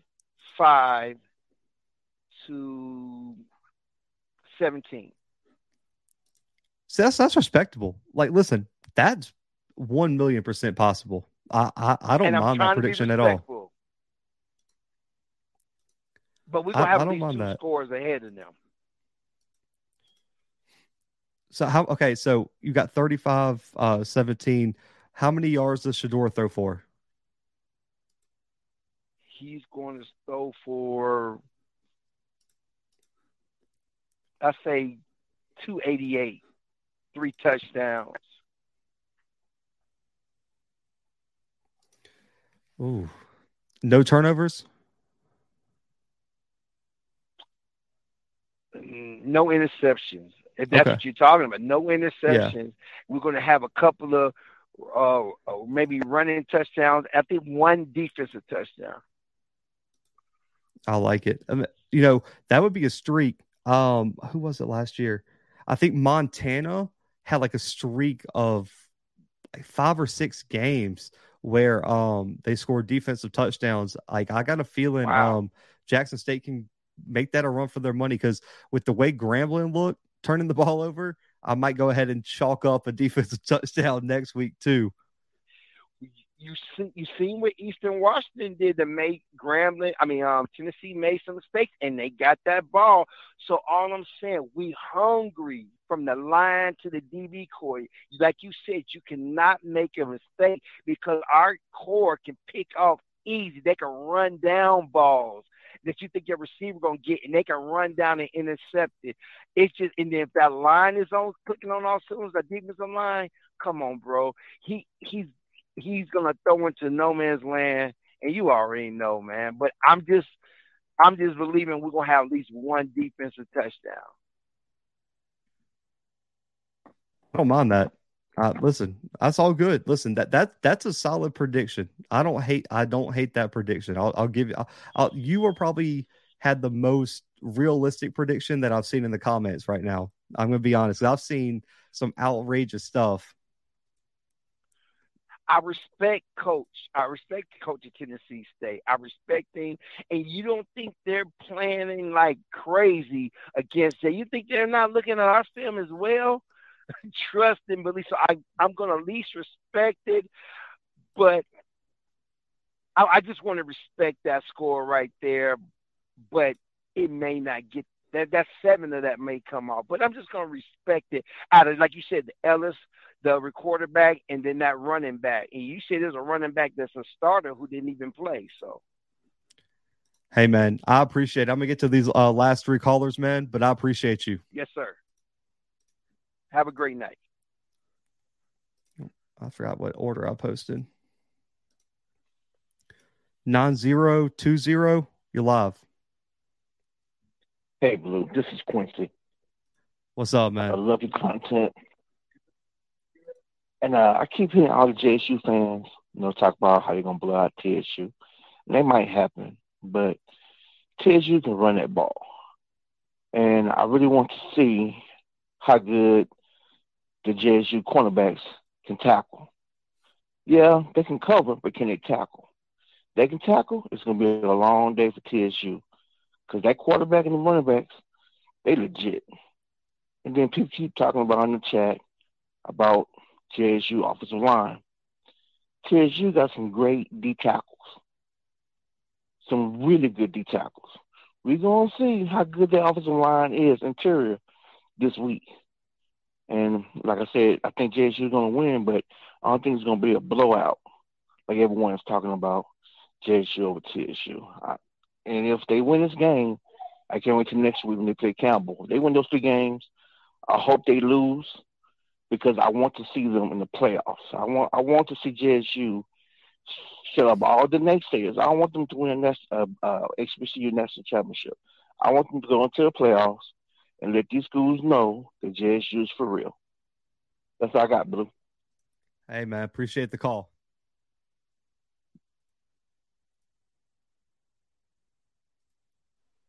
Hey, man, appreciate the call. 5059, you're live.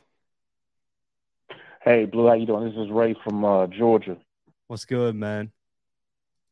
Hey, you got it. Starting out with head coach from A&M. I'm a retired military officer, and what he said as a leader is just totally unfat. I think he's lost the hearts and minds of some of his players. He won't be able to get it back. That's what he said was just very detrimental. I don't know how he's going to circle that back or walk it back. That was the first thing. The second thing was my prediction. I predict the score be 38-10, and the basis was saying 38-10.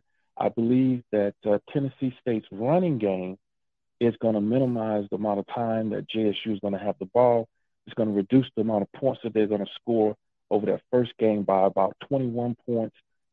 Shador will have about 4 to 5 touchdowns.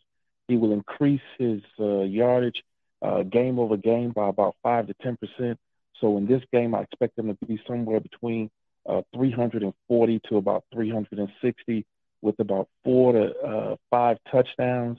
And that's going to give them about 9 touchdowns, so maybe 1 interception. Oh, man, that's high praise, man. That put him on That put him on track for well over what he threw for last year. Because I don't remember how many yards he threw against FAMU last year. I don't even know if he hit 200 last year, but he'll be on pace to. He'd be on pace to 4,000. It'd be a huge year for Shador. I think, Blue, that as he progressed through the year, that air raid offense is set up to make college quarterbacks look great and get a lot of yards. You know, it takes some hits, you know, when it transitions to the NFL. But in college, as he gets more comfortable with that system, I only see his passing yards increasing each game by about 5 to 10%. I think that's fair. I don't think that's a crazy prediction. I mean, this is a big chance for Shador, man. Really and truly, I think a lot of people were impressed. I mean, look, we saw the LeBron shout out. He was on ESPN all night. He was the The FedEx FCS Stats Player of the Week. If I'm not mistaken. Okay. And so he got a lot of awards. He won multiple Player of the Week awards last week. Wow. Yeah, this is going to be a big game for Shador, because if he does it again, he takes a huge lead in the Walter Payton Award race, unless someone does something outrageous. I mean, I guess Lindsey Scott has a chance too, because he threw for 6 touchdowns and like 360 last week.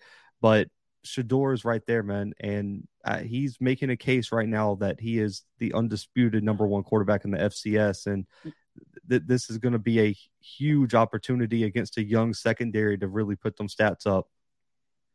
Yeah, I think among FCS quarterbacks right now, passing yardage, he's ranked about 5th or 6th right now. Yeah, I was surprised to see that. There's about 4 or 5 quarterbacks ahead of him as far as passing yards. Yeah, I don't really look at the stats right now. Okay, so I would not take I would not take what the stats look like up until about week 5 or 6, because there are going to be schools who played in week 0 that are going to just be ahead because they had more games. So a lot of the guys at the top of the statistical list right now are just guys who have played 2 games. Okay, yeah, you're right. Here's my last thing, Blue. Mike Zimmer, how do you think they are utilizing him, and what is his specific role? I know he's an analyst, and I know that analysts are normally coaches on the back end of their career that, come in and provide their expertise, and they still get to be around football. How do you think they're specifically utilizing him? Is he breaking down film, providing it to offense, defense? How do you think? What is his interaction? What do you think, your educated guess? Well, when you look at what an analyst does, they really help form game plans. They help the coaches figure out what they're going to run the next week, give you the tendencies, right. the player spotlights each week. So what he's probably doing when they got back Monday, they probably handed him the film of Eastern Washington, TSU, and probably, a handful of games from last year just to kind of get some film on some players who played last year. And they said, listen, give us everything you know. He's looking at formation. He's looking at substitution packages. He's looking at tendencies. He's looking at coaching dynamics, everything like that. I mean, and he's just probably giving Coach Prime, Dennis Thurman, Bartolone, he's just giving them a full report on what Tennessee State likes to do and what they have to counteract that. So it's things similar to, well, they like this 4 wide formation, whatever it might be, whatever he might call it. And they put number 24 in the game. So when they sub number 24 in the game, we need to sub Herman in at number 19. We need Herman to be in there to cover 24. We need Nugget to be in here to cover this guy. We need, when they bring this tight end in or this H back in, we need to bring Gaddy in here, Aubrey in here, or something like that, just to give you some examples. So like he builds an entire repertoire of stuff to counteract what TSU likes to do. Well, as you know, JSU having Mike Zimmer, and that is an extreme competitive advantage. Do you see any other team being able to match that competitive advantage? Because when I look at JSU, I see Mike Zimmer as an analyst as okay, now it's unfair type stuff. It's definitely unfair, because usually analysts are like grad assistants who were former players or are guys who are looking to break into the coaching profession. You don't have NFL head coaches who have been to the NFL playoffs and have all this experience as analysts on any staff in the country. So it is definitely a major advantage, and it's really and truly Jackson State's secret weapon. Hey, Blue, I appreciate it. And I just want to tell you, I really appreciate the fact that you always present facts and data to form educated opinions. I appreciate that. Thank you for doing that. Continue to do that. Hey, love what you're doing. Appreciate you, man. Thank you for calling in. Hey, have a good one.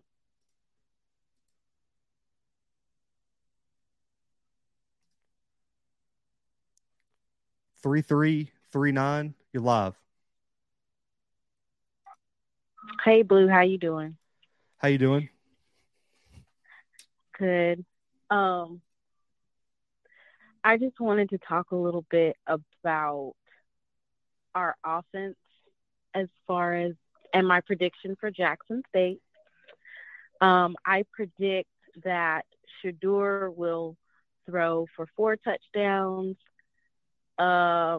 Wilkerson will get a touchdown. And then the defense will score for 3 touchdowns.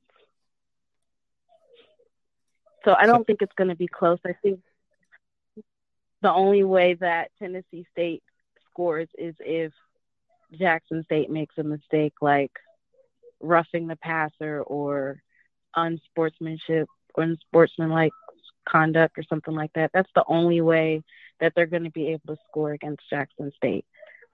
And I had a question about the tight ends that are playing now because I didn't really see that last season. So how do you think the tight ends can contribute to the offense? I thought Jackson State used the tight ends really well. When you look at last week, the touchdown with Hagler, just the fact that they were I didn't even see them. I don't know. They brought in. I didn't even know who that was. Yeah, he was the transfer from Marshall that came in. It was late in the offseason. I know me and CFL or Blitz City now did an episode on him, but he came in. He was kind of proven. Listen, I thought they were going to use him more as a blocker, but man, they put him out there and he went and got a big touchdown. And they have so many because I don't even think the one for South Carolina played, if I'm not mistaken. What was it, Mullins? I think what is his last name, but I like the fact that they Mullins? Key Mullins. That's the one I was thinking of. I've seen a lot of Stevens. I've seen a lot of Stevens out there. DJ Stevens, he's a tight end. And the good thing, so the fact that their tight ends are athletic too, it allows them to play them as tight ends and H-backs, which is very important in today's age of college football. That way you can line them up in the backfield and you can trust them to block and you can trust them to have design routes as an H-back or a tight end or chip in on blocking and then go out for a delayed route. It allows Bartoloni to really he doesn't lose any play calling by putting a tight end in. If you put in a tight end that can't run routes, it really limits your offense. And also it's a huge tell in if you're going to run. So with some of the teams that might not be as successful, when they put in a tight end, the coaches on the other sideline know they're probably running the football because they know that guy is not going to go out for a route, and they only use him because they know the tendencies as a blocking tight end. So therefore, putting him in the game usually signifies a run. And so with Jackson State using a guy who I personally thought was more of a run blocker and putting him out on a route and throwing to him for a touchdown, it keeps the defense off balance, and it really keeps Jackson State's offense unpredictable, which is very, very important as the season goes on. And then my last question was about Tennessee State special teams. Like, do they have good kickers? And because I didn't get a chance to watch the actual Eastern Washington game, so I don't know whether or not they have good special teams, but I know that that's one area that we significantly improved upon with a freshman kicker. So last week it was kind of weird because Eastern Washington went for 2 on the very first touchdown they scored, which forced Tennessee State to go for 2. But I think their kicker missed one field goal, but then he hit a 32-yarder in the fourth. He's an average kicker. I mean, I don't think he's spectacular, but he's not he's not atrocious, if that makes sense. Like, he's not an All-American, but he's serviceable and he can be average. I think anything within 40 he has a chance to make. Okay. And my prediction is going to be 63-10. I'm going to give them 1 touchdown just because of the running, but that's about it. Thanks, Blue. Hey, thanks for calling in. That's a bold pick. I appreciate you. Whew. 63-10. Listen, now let me just say this. I'm trying to get this link sent. If Jackson State wins 63-10, it's over. Southern has no chance. Campbell doesn't have a chance. Alcorn doesn't have a chance. MEAC doesn't have a chance. No one has a chance. It's over. It's over for everybody. Jackson State going to the Celebration Bowl, and they have no chance. Or they have a chance, but whoever's playing them does not have a chance. Just want to let y'all know. So we got some predictions here tonight, man. We had 63-10. We had 35-17. Man, hey, that's impressive. But listen, we previewed all the games. I'm gonna drop the JSU TSU preview episode tomorrow. I'm probably gonna have some other games that I'll probably drop individualized previews, man. If there's one that you guys want to see, man, just kind of let me know. I'll be dropping the article in the morning about with all the score predictions from a lot of these games.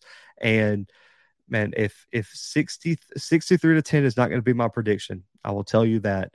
But listen, I'm going to be in Memphis this weekend. I got something to do Friday night, man. It's a family event, so I won't be getting to Memphis until I probably won't be getting to Memphis till early Saturday, probably 1-2 a.m.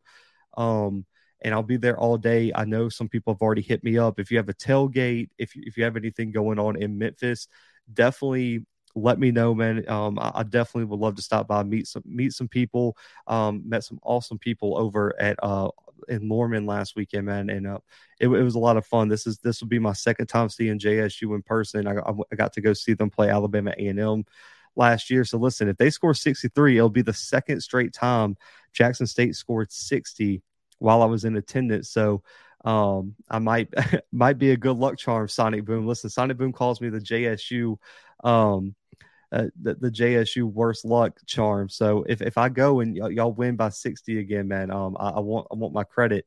And RJ, you're tripping. I guarantee NDSU is not losing 4 games. It's not happening. Just stop. Listen, thunderstorms, rain delays probably coming this weekend, man. It's probably going to be a muggy day, but listen, any content I want to see, man, y'all let me know. But listen, go check out our press conferences. The press conferences that I posted, I got Eddie George talking about this upcoming weekend. I got Coach Prom's press conference, Connell Maynard's, Willie Simmons. Next week, I'm going to be posting a lot more coaches. I just didn't have a lot of time to cut those up, man. My internet was out all day, but let's see. Realistically, Blue, forget the 63 of JSU puts up 50 plus.